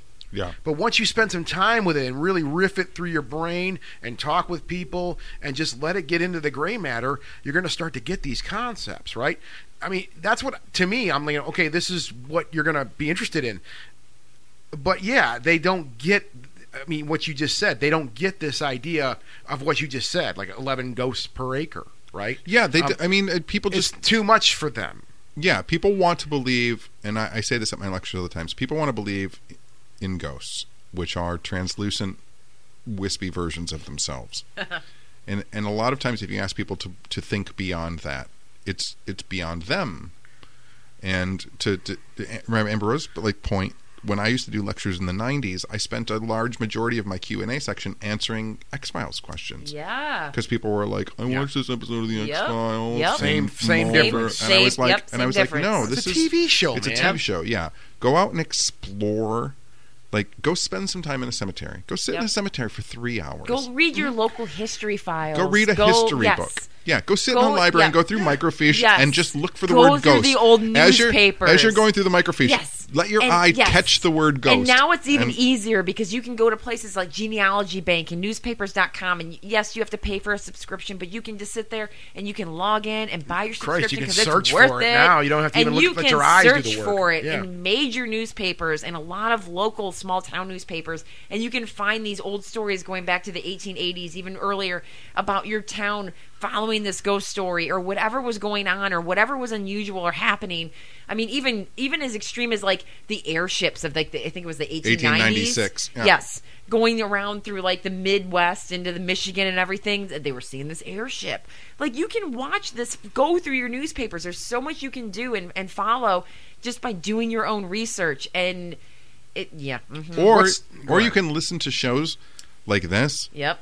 Or like any of, like, there's a number of podcasts where people have open discussions that are silly, that are weird, that allow your brain to move around different people's ideas. Unwind and right? think and expand. Like, the thing that's fun about a show like this is that we joke and we laugh, and then there are these moments where we have little intense conversation. You're going to get something. You're going to come away thinking about something. And that lights matches in your brain that make you think about other thing, like, oh, why are those people getting along, and why are they talking about what they're talking about? And why are they getting excited? Yeah, for sure. Well, and that goes back to what we were talking about earlier, though, too. I really enjoy, we talked about intense conversations. I enjoy talking to people and impressing ideas upon people that I've learned. I'm not saying that, I'm sure I've come up with a couple of nuggets myself, some ideas that I've come up with, of course. But, there's a lot of stuff that I picked up from other people, like ideas. I'm like, well, this is what I learned from somebody back in, 1847 when I was riding a stagecoach somewhere. This guy told me this shit. I like that idea, and that's what you're talking about. It's like, you're being exposed. Well, and being exposed. Ideas. Like, earlier when we were out on our little smoke break, John Tenney tells us, I've been to Egypt. In that same accent. I've been to Egypt. I don't remember you sounding like that. I was at Egypt the one time. So anyway, we freak out and we start asking him questions, and we're like, what? Like, give us your perspective. What happened when you were there? So it's like, we all kind of freaked out. How often do you come across someone that has been to the pyramids and can give you their perspective on what they, even though it was the early 90s, what did you see? How did you experience it? What did you do? What was the culture like? What was going on? So we're like, what did you feel? Were you naked? Were you naked? What did you eat? What did you breathe? What did you smell? I was naked under what my clothes. Deodorant were you wearing? Like, all these important questions we can ask someone, but because he's experienced that. And that's what's really cool about talking to people who have had all these different experiences, no matter what they are. how trivial or how big they are. It's all part of like learning from other people and gaining these experiences, and building from that and making your own coolness, whatever. And hopefully, if you're a somewhat well-adjusted weirdo, like I think we all are, which I think we all are, you get into these conversations and you might get mad, you might get excited, you should get mad and excited, you might get drunk, you might all of them, all the above. But what happens is, hopefully, when people get into these conversations of any kind of excited nature or intense nature, there's a moment where later on, when you're at home and you're alone, when you become reflective upon something that was said, and someone will say, you're laying in bed by yourself and you think, oh, that was really screwed up, right? Or is that really the way it is? Yeah. Like, and that's where you've become an actual investigator, Yes, right? you Because start now you're starting to thinking. explore yourself, Right? And your inner. Explore yourself. Yes, explore the It inner starts cycle. when you're little and things He's get always moving around. talking about Bigger and exploring bigger. yourself while you're in bed. Well, in Right? all seriousness, though, that's really what it comes down to. I mean, it is a lot of Why self-reflection. we do what we do, and why we're Absolutely. here It's a doing lot of this. that, man. I mean, 'cause- I'm excited just talking to John right now. I'm like, "Grr," like that's why I was so excited It's to have John here. obvious that I you're know, excited I'm so talking giddy. to John. I'm Bonnie's so not giddy. excited at I am all, so even giddy. though she's wrapped in a blanket and I haven't seen her hands since I've been here. But honest to God, I could be totally wrong. honest to God, every Oh, time yeah, sure. she shares her hands. but we don't know where they but were there. Spirit But fingers. Whenever I've seen John speak at any of his talks, he could do library talks, he could be doing conventions, he could be doing Comic Cons, he could anything. A lot of stuff in Michigan, outside of the state. John is one of those rare people that expands your mind while you're sitting there listening for that rare 45 to an hour, minute, whatever. You're like, oh my God, my mind is like growing. It's getting bigger. I'm thinking, ouch. Like it might hurt. It might whatever, but you're going to think about things afterwards. Bonnie just gave me a curious Can we have look. a clip of Amber Rose going, it's growing, it's getting bigger. I can Ouch, it isolate hurts. that. I can isolate It that. hurts. That's just I for haven't played John. any samples this show. I haven't done any drops. No, That's just for John. Which, that's- by the way, we always do an end song to Ghostly Talk. And last time, because we were talking about dreams, we kind of finally decided we got to go. We're the Dream Warriors. I thought we played that last We week. ended I it. forgot. From We Nightmare on did. Elm We Street. ended it. Yes, we ended in Dawkins. So now I think we should give John the opportunity to choose his outgoing song. Oh my goodness I think gracious. he chose Are it we earlier. done? I did choose We're it gonna give earlier. him the power. Do you to think I choose. did? I What think song you did. was it? What do you think it is? What? What? What song did you sing earlier? I think it should be either a Paper Moon or When You Wish Upon a Star. Yes. Yes. Yes. Can we use that? Yes. Because Who it's- cares? whatever. You can if you look up Ukulele Ike, that was made in the early 1930s, and so it's all public domain. All right, I'll Not use like that. So you can actually Dokken use wasn't it. public domain. We're fair use. We're not charging. Fair use. Can you believe there was a guy named Ukulele Ike? No, I can't. Like Yeah, we're I sitting can around believe and we're like ghosts. Like there was a guy who was That poor man. Ukulele Ike. I'm Ukulele okay, Ike. when I go to cemeteries, one of You my meet him? one You of meet my You look for Ukulele Ike. yes, I look for him. One of my favorite things to do is read names on headstones. I have a thing for headstones and names. And Amber's joking. It's first time in her life. Normally she's a trooper and she I'm can out take of whiskey. it. Sorry. But Is there no Ukulele Ike? No. I was just writing it down. Oh, okay. I got the memory of a goldfish these days. I don't Doug remember and anything. I were at a cemetery in Illinois. Okay. Make up a city. No, we Any were city. we were Tennyville. The terror. Tennyville, Illinois. Tennyville Terror. Where did Alton, Troy Illinois. used to have his event? Decatur. Not in Alton? Alton. Decatur. Decatur. Decatur. That's where I ate at a diner that doesn't exist. Yeah, he's got a podcast about All that. right. I did a diner in Decatur were that gave at- me food poisoning. We were at a cemetery in Decatur, and Doug and I, to this day, still talk about this woman. We have no idea who she is, but we talk about her all the time. Was it the cemetery behind the hotel? Her name is Lugard. Was it the cemetery behind the hotel? Because you know there No. was the hotel that everybody stayed at for the Decatur events? Yeah. There was a cemetery down the hill behind the hotel and across the road. Yep. Yeah. There's a woman, That's and the one I walked through to get to the diner. I'm not even joking. Yeah. Yeah. I It's a woman named Lugard. Just let that. Just Lugard. Lugard of the mountain. so when you say that name, that doesn't surprise me all that much. When I came across I get the Lugard, chills though, because John I Taney. have, If you go to his I have a lot of podcast- weird family names, which I love. Ooh. Okay. I didn't know anything about my family until my dad made me, about 5 years ago. My dad was like, do genealogy on us. And so, like, I knew my dad's name was John. His dad's name was Elmer. My great-grandfather's name is Leonard. That's why I'm John E. L. Tenney. Oh, Right, because I'm all the men. But then before that, my great-great-grandfather was Aladdin. nice. what? Aladdin Ali. Tenney. Real? Mighty Wait, is okay, he. wait. Middle Eastern descent or No, anything? He was no, just West Virginia. Okay, so randomly, okay, so I got West Virginia family. I did genealogy last year, and we owned slaves, so So I was Aladdin, weirded out by that. Aladdin Tenney. His brother was Haymaker. Oh, shut up. I like it. What? Haymaker. I like it. Who And the? then- They were drunk when they were pregnant. He had a brother that was named Rubber. Rubber. What? No, shut up. Rubber. Rubber Tenney. Haymaker, and Aladdin. Yeah, Rubber Tenney. No, that's not right. Rubber Tenney. What? What? I'm gonna do the So genealogy myself. when I looked it up on the when I looked up on the census stuff, What? it says Rubber Tenney, and then What? it says occupation Rubber Maker. Shut and up.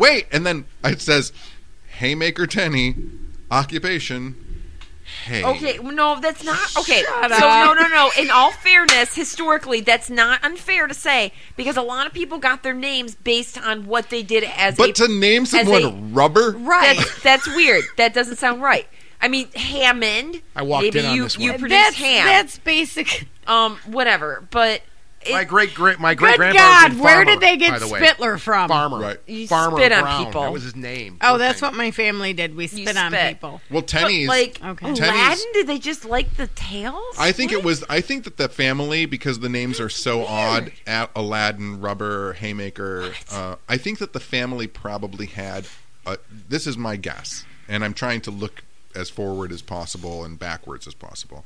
I think that my family probably had a children's book They had Yeah. to. of fairy tales, Yeah. That's great. Yeah. and they were picking names out of it. But who knows a fairy tale about Haymaker and Rubber? I don't. I know right. Aladdin. But I know not- that Tenney, the name Tenney, comes from We the fact should- that in England back in the 1500s, there was a group of people who mined tin. Oh, that And makes so sense. they were called tinnies, and then when they came to the United States in Tinnies. Things would get 1650, they became tennies. Well, I think we should start a fairy tale book about haymakers and Rubber? rubber. Rubber haymakers. I'll write the So- rubber one. Okay, I'll do haymaker. Do you have experience with rubbers? Yeah, she does. Maybe a little bit. It's going to happen thanks to dating at ghostlytalk.com, Oh. which is going to happen. Yeah, we gotta get that going. We've Under your come ball full pictures. We're getting that circle. started. So, I before we go, Yeah. we were talking about EVPs earlier. Yes. And while we were talking earlier, you guys were kind of going, and I was down here on the laptop off the mic. I told you out on the patio when we were on break earlier about a couple of EVPs. Yep. If I could pleasure you, Oh. Oh. I actually Oh, pulled them up. shit. This show Old- just became old something I, different. I have to go to the bathroom, Old so it might take school. longer than normal. Old school EVP. Yes, You go guys ahead. just piled Do on you- me like a pack of friggin' panthers. And If Edna I C. pounded Collins. on you like a pack of panthers, you'd be happier. I didn't mean it like that, John. Do you, I meant, could I play the fucking audio? For Yeah. you? do you Yeah, want to sure. set the scene? It's long, No, though, I so don't cut want it to set off. shit. I don't want to set shit. No, and these are not I'm long. not saying We're say not setting anything anything. that happened. I'm No, here's- saying, here's- do you here- want to say what was happening? We're just gonna let and the people that listen to this show, you guys may have heard these back in the past. Kind of our If old they hits, were old right? school listeners. Yeah, if you listen to the old stuff, these the are last time I was on was 8 years ago. Shit, he shit, might know yeah. it. You might know it. These are old hits. But All you know right. what? And this is the funny thing, though. I mean, I want to make this point again. We talked about this a little bit earlier. Amber, you mentioned that. All these years, I mean, yeah, same thing for me. I can probably count on one or two hands. Yeah. Experiences, maybe a photo, maybe a Yeah. piece of audio, whatever it might be that I would consider anomalous, right? Yeah. So this is two of those things, and I really This don't is want to. weird. We don't really want to set anything Amber up. has a book here of EVPs. Yeah. And in Yeah. the beginning it says, this book is only so many pages long, 28 pages long. And it says it took me. One last thing. Yeah, and but it says in there, I think in the introduction or maybe in the epilogue, it says like Preface. it took me 15 years to get 20 EVPs. Yep, I believe that. Yeah. Like these people who are like, I got 122 last night. Right. Bullshit. No. You did not. Like No. you didn't. No. All right, play it. And that's, I mean, I got a million pieces of audio from the past that I This kept. goes That back I mean, to 2003. There's 2007. Yeah. I mean, this is going way I got back. all kinds of weird things, but I mean, nothing that I would consider like, oh my god, this is like wild. 1993. Yeah. Okay, play it. All right, Okay, let's hear it. yeah, we're not going to set this up. We're just going to play Bonnie, the audio. stop talking. Shut up. Bite me. Later. All right. Here's the first one.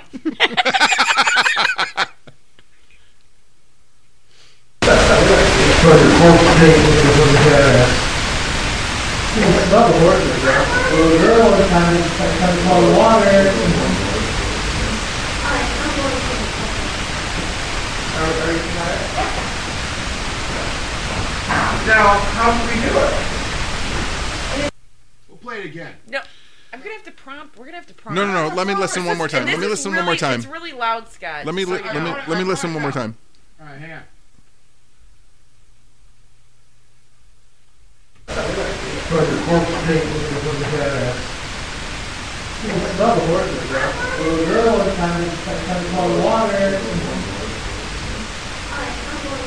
So is there a little kid talking or a high-pitched voice Yes. that's saying something? Yes. Okay, so now Yes. let's stop. Because Let's stop right there. Yes. Let's stop right there. Now, mind you, now we're not playing some magic trick on the air. As you guys could hear, we didn't set. I didn't front load you shit. I just listen to the audio and you tell me what you hear. Yeah, so Right. I hear voices that are a certain intonation, and then there's a voice that talks over people that's higher and seems not on the same There you go. Okay. like wave as I was everybody the else. only female on that bridge. Okay, It there was sounds actually- nothing It sounded. like It me. sounds either like a little girl or a little kid. Okay. Yeah, the voice is high pitched. There was this is the Edna C. Collins Bridge, and was it Greenville?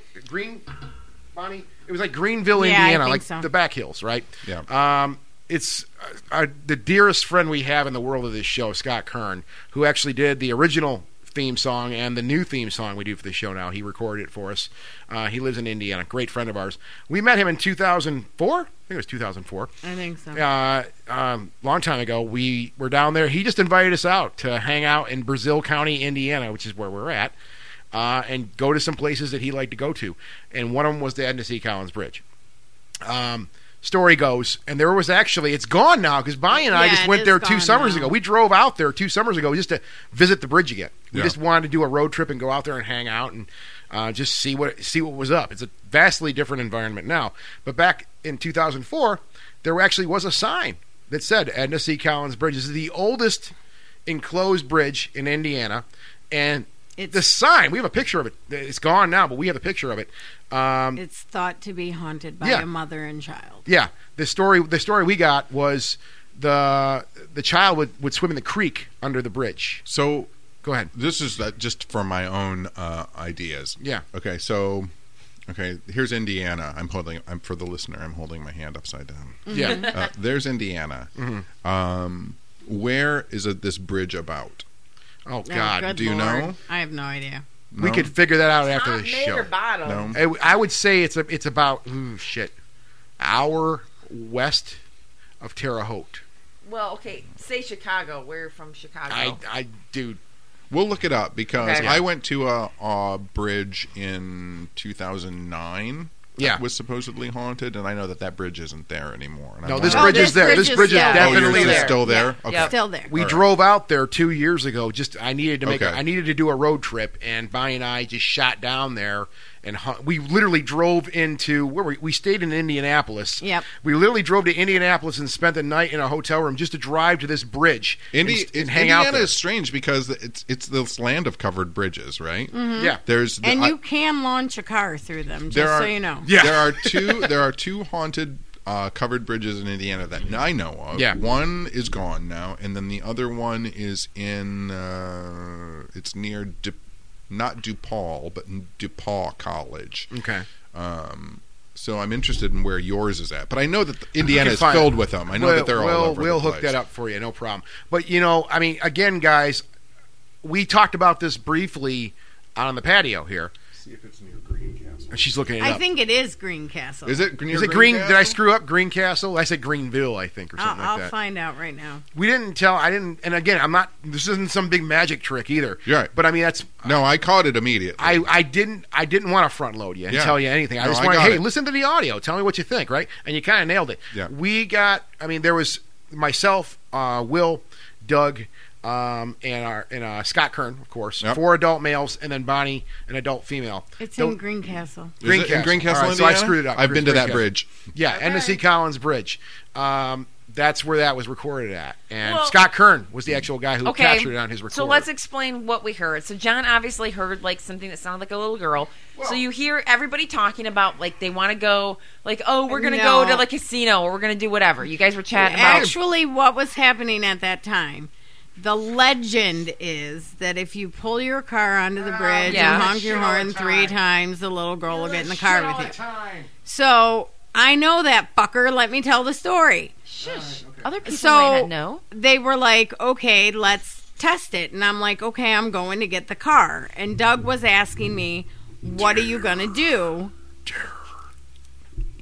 This guy. Doug was terror. asking me, what are you going to do? And I said, I'm going to get my car and I'm going to pull it on the bridge. So I was explaining what I was going to do. And that's when that happened. Okay. No, so then wait. what you do is you hear this little girl's Okay, but wait voice. a second, because I'm intensely fascinated because we were Okay. talking about synchronicities and Okay. coincidences. So I've been to this bridge in Greencastle. The reason I've been to this bridge in Greencastle is so crazy that this comes around like this, right? So we were talking about me doing the episode of Paranormal State, the new Yep. class, right? Those kids are from Greencastle, Indiana. What? The reason they formed their ghost hunting group is because there was a haunted bridge Oh, near where shut we lived. up. Oh. God damn. Yeah. That's why I... For real? have been- yeah, if you look up Greencastle, Indiana, Yeah. Paranormal State, the new class, Chris, Savannah, Nate, all of them are from Greencastle. They went to Jesus. DePaul College, And that's which the is bridge why- they hung and that's out the on. bridge they hung out on because it was haunted and formed their ghost hunting group. Well, small world. Small world. Well, let me All right, tell the play the listeners. other one. Let me tell the listeners what to hear. Okay. It's so fucking that- weird. Why don't we I love shit like that. You hear? I have to pee pretty soon. Yeah, you- we're nearly. We're going to be done in 2 minutes. Well, no, there's So- another one I want you to hear too. Shush! I'm going to tell the listeners what to listen for. Damn it! I'm going to front load them. No, So- Tell them front load them and I'll pee. John's gonna.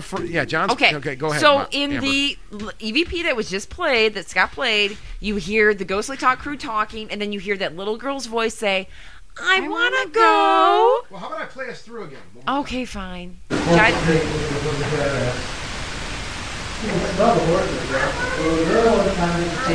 there it was. Stop it, Scott. Yeah, you don't need to hear the rest. It's so long. Stop. There it was. Okay, we heard it again. Yeah, we heard it again. Okay. That was 3 times. I want to go. And you know what? We ruined it for you guys. When I unfortunately. Not the first 2 times. I use multiple EVPs. I do this thing in my presentations called EVP Theater. And during EVP Theater, during EVP Theater, I do some of the investigation EVPs that I've acquired, and then a few that we've gotten from our friend Gowan that he's let me use over the years. And then I have this one that Ghostly Talk acquired. And when I play this one of this little girl's voice saying, "I want to go," I probably get more chills and oohs and ahs from anybody in the audience Because off it's a this little EVP. girl. It doesn't matter if it's not from Michigan. It doesn't matter. It's because they, it's yes, a child. they hear that little girl's voice that's so It's different the from the other innocence. voices. Yeah. The innocence and everything that goes into it saying, "I want to go." And when I explained that, they were talking about they wanted to go to the casino. They wanted to do something. They wanted to go somewhere. And boom, you hear this. Well, we were actually discussing, and let's just ruin it for everybody. I already Well, said it. Did you already I just say said that? it. I just said Yeah. it. You were going to the casino. You were, No, we weren't going to the casino. No. We were You going were to the casino. figuring about where to go. I was talking about going to get my car. Your wiener? No, shut up, Amber. What were you saying, Bonnie? I was talking Quiet. about going to get my car to pull it onto the bridge to test the theory. I thought we were discussing also about where we were going to go to next, too. That's what Scott always told me. So I thought, yeah, I I mean- guess he filled me in wrong. No, I mean, that's fine. I mean, there's a lot of ways you can. I mean, Whatever. I lied to you all these years. You lied to me. Amber. I've been telling my listeners all these years the wrong story. It doesn't matter. It don't matter. It's still a great It doesn't EVP. matter because it's there and it exists. All right, play the next one. I want to go. Ghosts aren't real, you guys. John's back from peeing. You don't believe in any of this shit, None of do that you? shit. Okay, so I actually don't believe in what's any the of last it. EVP of the podcast we're going to do? What's going on? Just listen. Okay, ready? What is this one? Just listen. I don't know it. And then Okay. we'll play it later. All right. It's Trying to fucking It's listen. from the same goddamn Will you trip. chicks stop? Shut up! I'm listening. All right, here we go. He just called us chicks. I'm ready to go back and give me play that coconut pancakes and let me play that quarter game all night. I need $100 in quarters. And some coconut pancakes, please. The handy was fast. I'm gonna win myself a quarter if it kills me. Okay, was it Doug's gay laugh? What was No. it? What was it? No, so Just- is there a kind let's of let deeper intoned voice Wait. over the top of you Yeah, I in don't- that I- middle conversation after you I don't talk think about I've heard this pancakes? Yeah. let's let it rip one Okay. Just listen. I'm ready to go back and give me play that coconut pancakes and let me play that quarter game all night. I need $100 in quarters. And some coconut pancakes, please. The handy was fast. Yeah, It's so actually There's there's something- 2 or 3 in there. Yeah, There's there's something, but I something going can't- on in there. now, well, I want to go back. I mean, I know we just played that one, Class but with 3. you here, John, the last one. Mhm. Now, again, and we've always said this the disclaimer also. Like, look, we just found these weird. Yeah. we found these really weird. The last piece we played from the bridge. Pizza. What's really interesting. I'm turning your mic off, Amber. You're getting annoying. Quiet. Go make You me a actually chicken. hear, you hear the reverberation of us within the bridge. You hear all of our voices kind of bouncing around in there, and that voice also, like whatever that voice was, it to me had the same properties. It echoed the same way. It just seemed to kind of blend in with all of our voices, like there was like a kid with us or something, right? Now this piece, and I want to play it one more time.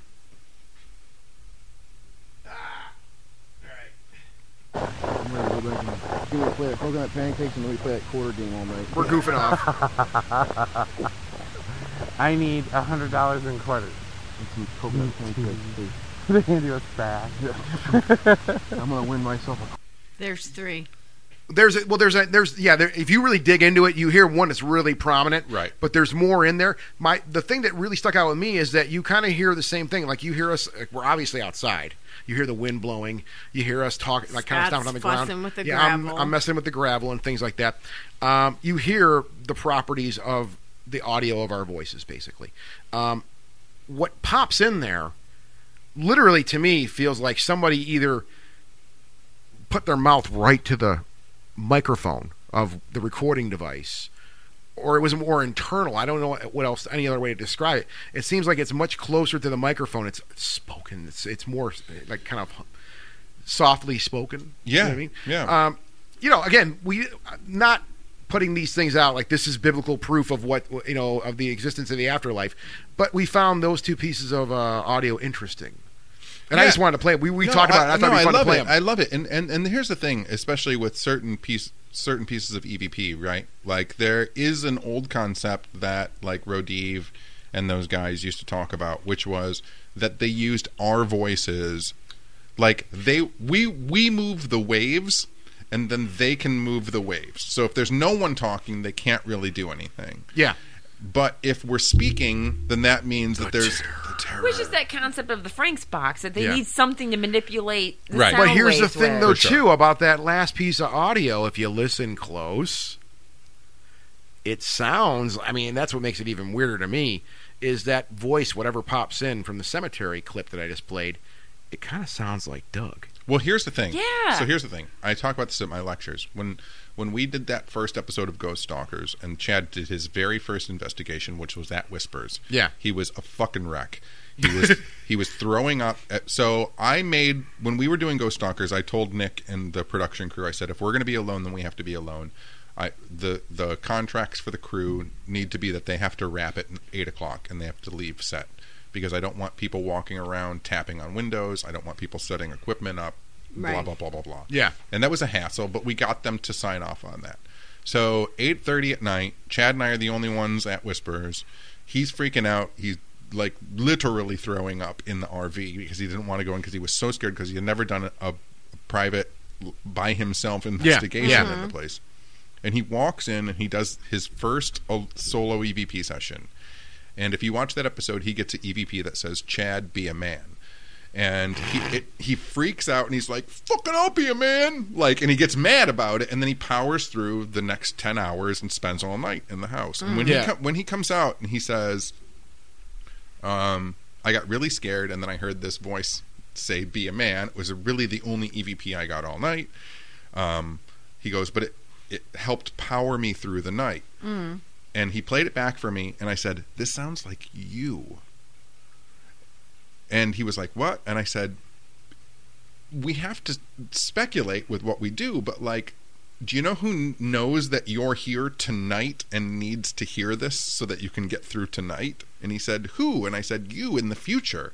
Like, after you're dead." Dude, tripping me out. Man. But it's true. After in the future, after he's dead, if he can look back upon his life and revisit it. And you look back on that moment. And you look back on that moment and go, what do I need to get through this? And so if you listen to it, it doesn't sound exactly like him, but the cadence kind of seems like him. And what we did on Ghost Stalkers, which is interesting, and I don't think other shows really did this, is whenever we were doing EVP sessions, we actually show you the whole session. So like we do, since we're filming ourselves, we set up a camera in front of ourselves and we go, "Is there anybody here with me? Could you tell me your name? Can you tell me how you see me?" And we ask questions. And we show that whole part unedited. And then we turn it around and we play the recorder back. And you can actually take when the recorder is playing back, and the first part, people don't do this except for 2 or 3 researchers I know, and you can overlay it on the video to see if we've manipulated with it at all. And you can see that there's no one talking. And it fucked me up when I heard it because I was like, it sounds like him, but it doesn't sound like him. And then Chad goes, "Does it not sound like me because it sounds like I'm older?"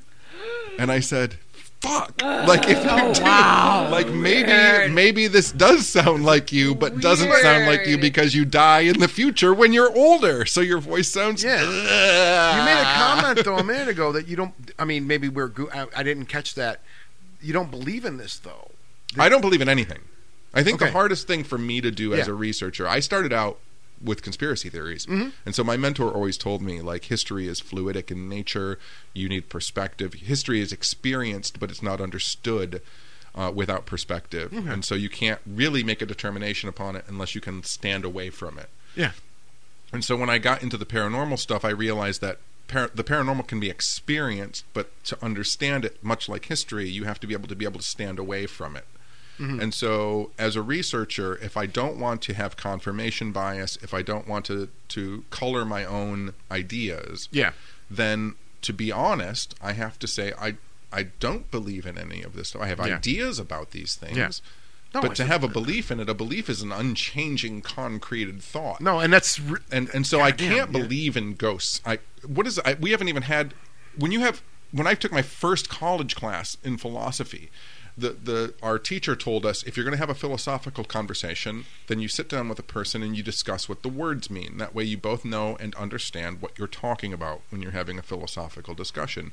The paranormal community has never sat down and said, what is a ghost? And so we have these endless fucking conversations about ghosts, and yet you're thinking about a ghost one way, you're thinking about a ghost one way, I'm thinking about a ghost one way. Well, I don't think a lot of the paranormal community really understands what the scientific theory or scientific method is. I like your fact that you talk about the prefix para. Oh, I hate it. And John has talked about this. It's thrown around way too paranormal much unity. Now. Para this, para that, para that. And what does it actually mean? Kinda. Or beyond, or maybe, or alongside of. Like when I see people and they're like, para-convention. So it's kind of a convention. Like, para-beer. I'm like, it's kind of beer? Like, it doesn't have anything to do with ghosts. What I was saying, though, is like just that. It's ridiculous. There's a lot of terminology, I think. Like I said a minute, I tripped over it myself, but the scientific method. You hear that thrown around so freely nowadays. Yeah. I mean, literally the last 15 years, I think.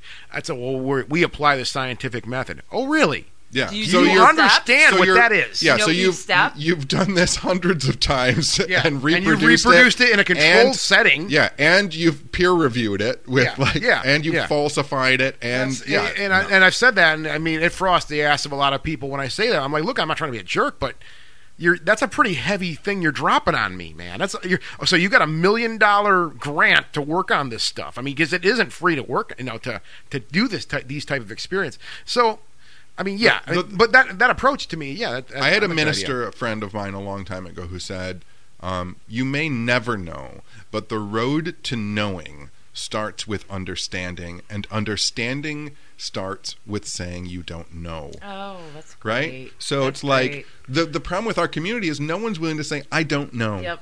I don't know shit. Right? Well, I that's- don't know shit, right? No, well, Show now- me some shit so I can start to understand, Right. so I Yeah. can get on the road to knowing what it is. My but everybody's profession- like, I know exactly what it is. That's a ghost. That's a demon. No, you have fucking no clue. You don't know. You have no idea what you're. Yeah, I mean, I've always went by the same idea, but different. The more you know, the more you know. You don't know. The more Right. you don't know shit. Yeah. And I mean, I've learned that from my profession. And the more I learn, the more I'm like, God, man, I've opened myself up to a whole other bag of tricks I have to figure out now, and it just never ends. Yeah. Right. And I mean, that's for a hard science we're talking about too. That's something that's been proven over and over again and been peer checked. Now we're talking about something that has not been. Right. Has never been. And yeah, that idea to me has always been hilarious when I hear people say the idea, well, I'm an EVP expert. You could be an acoustical engineering expert, Right. but not an EVP expert. It's not proven.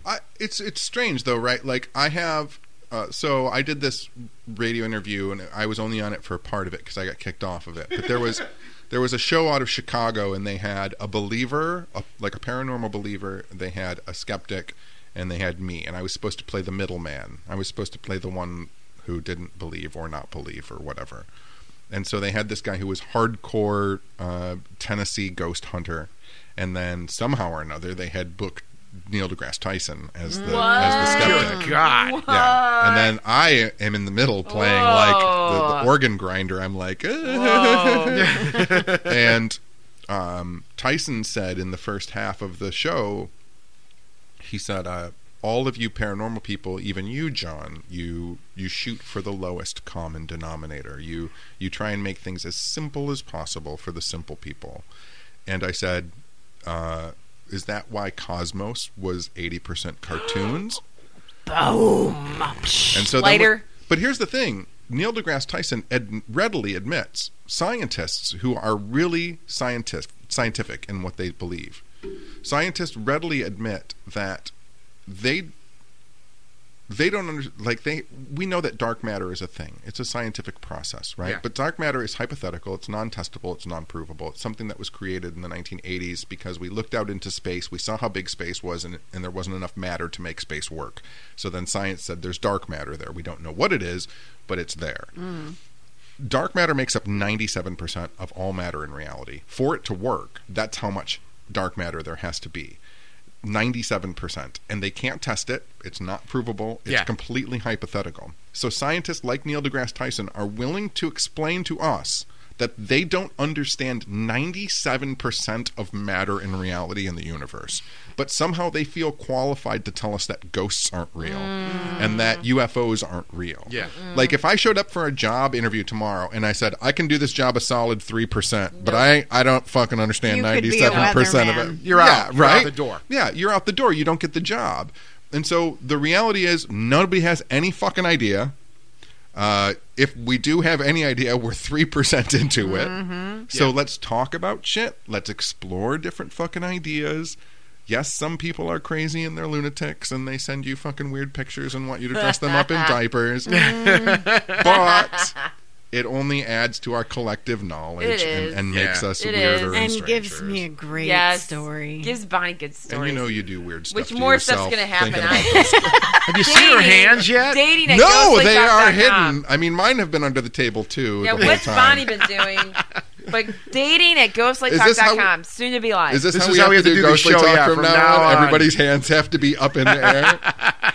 It's like our new cult thing. I didn't know that wrapping myself in a blanket. I don't know was if In a an Ouija exotic board service. blanket? shit. In a It is Ouija a board Ouija board blanket. blanket. It is a Ouija board Yes, blanket. But No. it's very You're supposed to put your warm. fingers on it and move it around, Yeah. right? It's Go a ahead, Ouija John. board. Go ahead.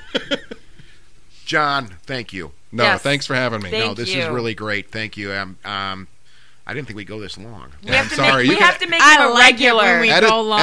edit this down to about 20 minutes. Oh, never. No, People thank will you, love John. You took the time to come here and hang out with us, and we really appreciate it. No, Thank you so anytime. much. I'm in the Yeah. area. And we got to figure out this thing for Sunday now too. We got to talk about that. Oh boy, Yeah. we're gonna get the shit beat out of us. in We are going to Detroit. get It's gonna spin on for Yeah. the Nine Rouge. spit on and beat up. It's gonna be so much fun, guys. This has been Ghostly Talk. I'm Scott L. I'm Bonnie. I'm Amber. Thank you guys again. We'll see you next time.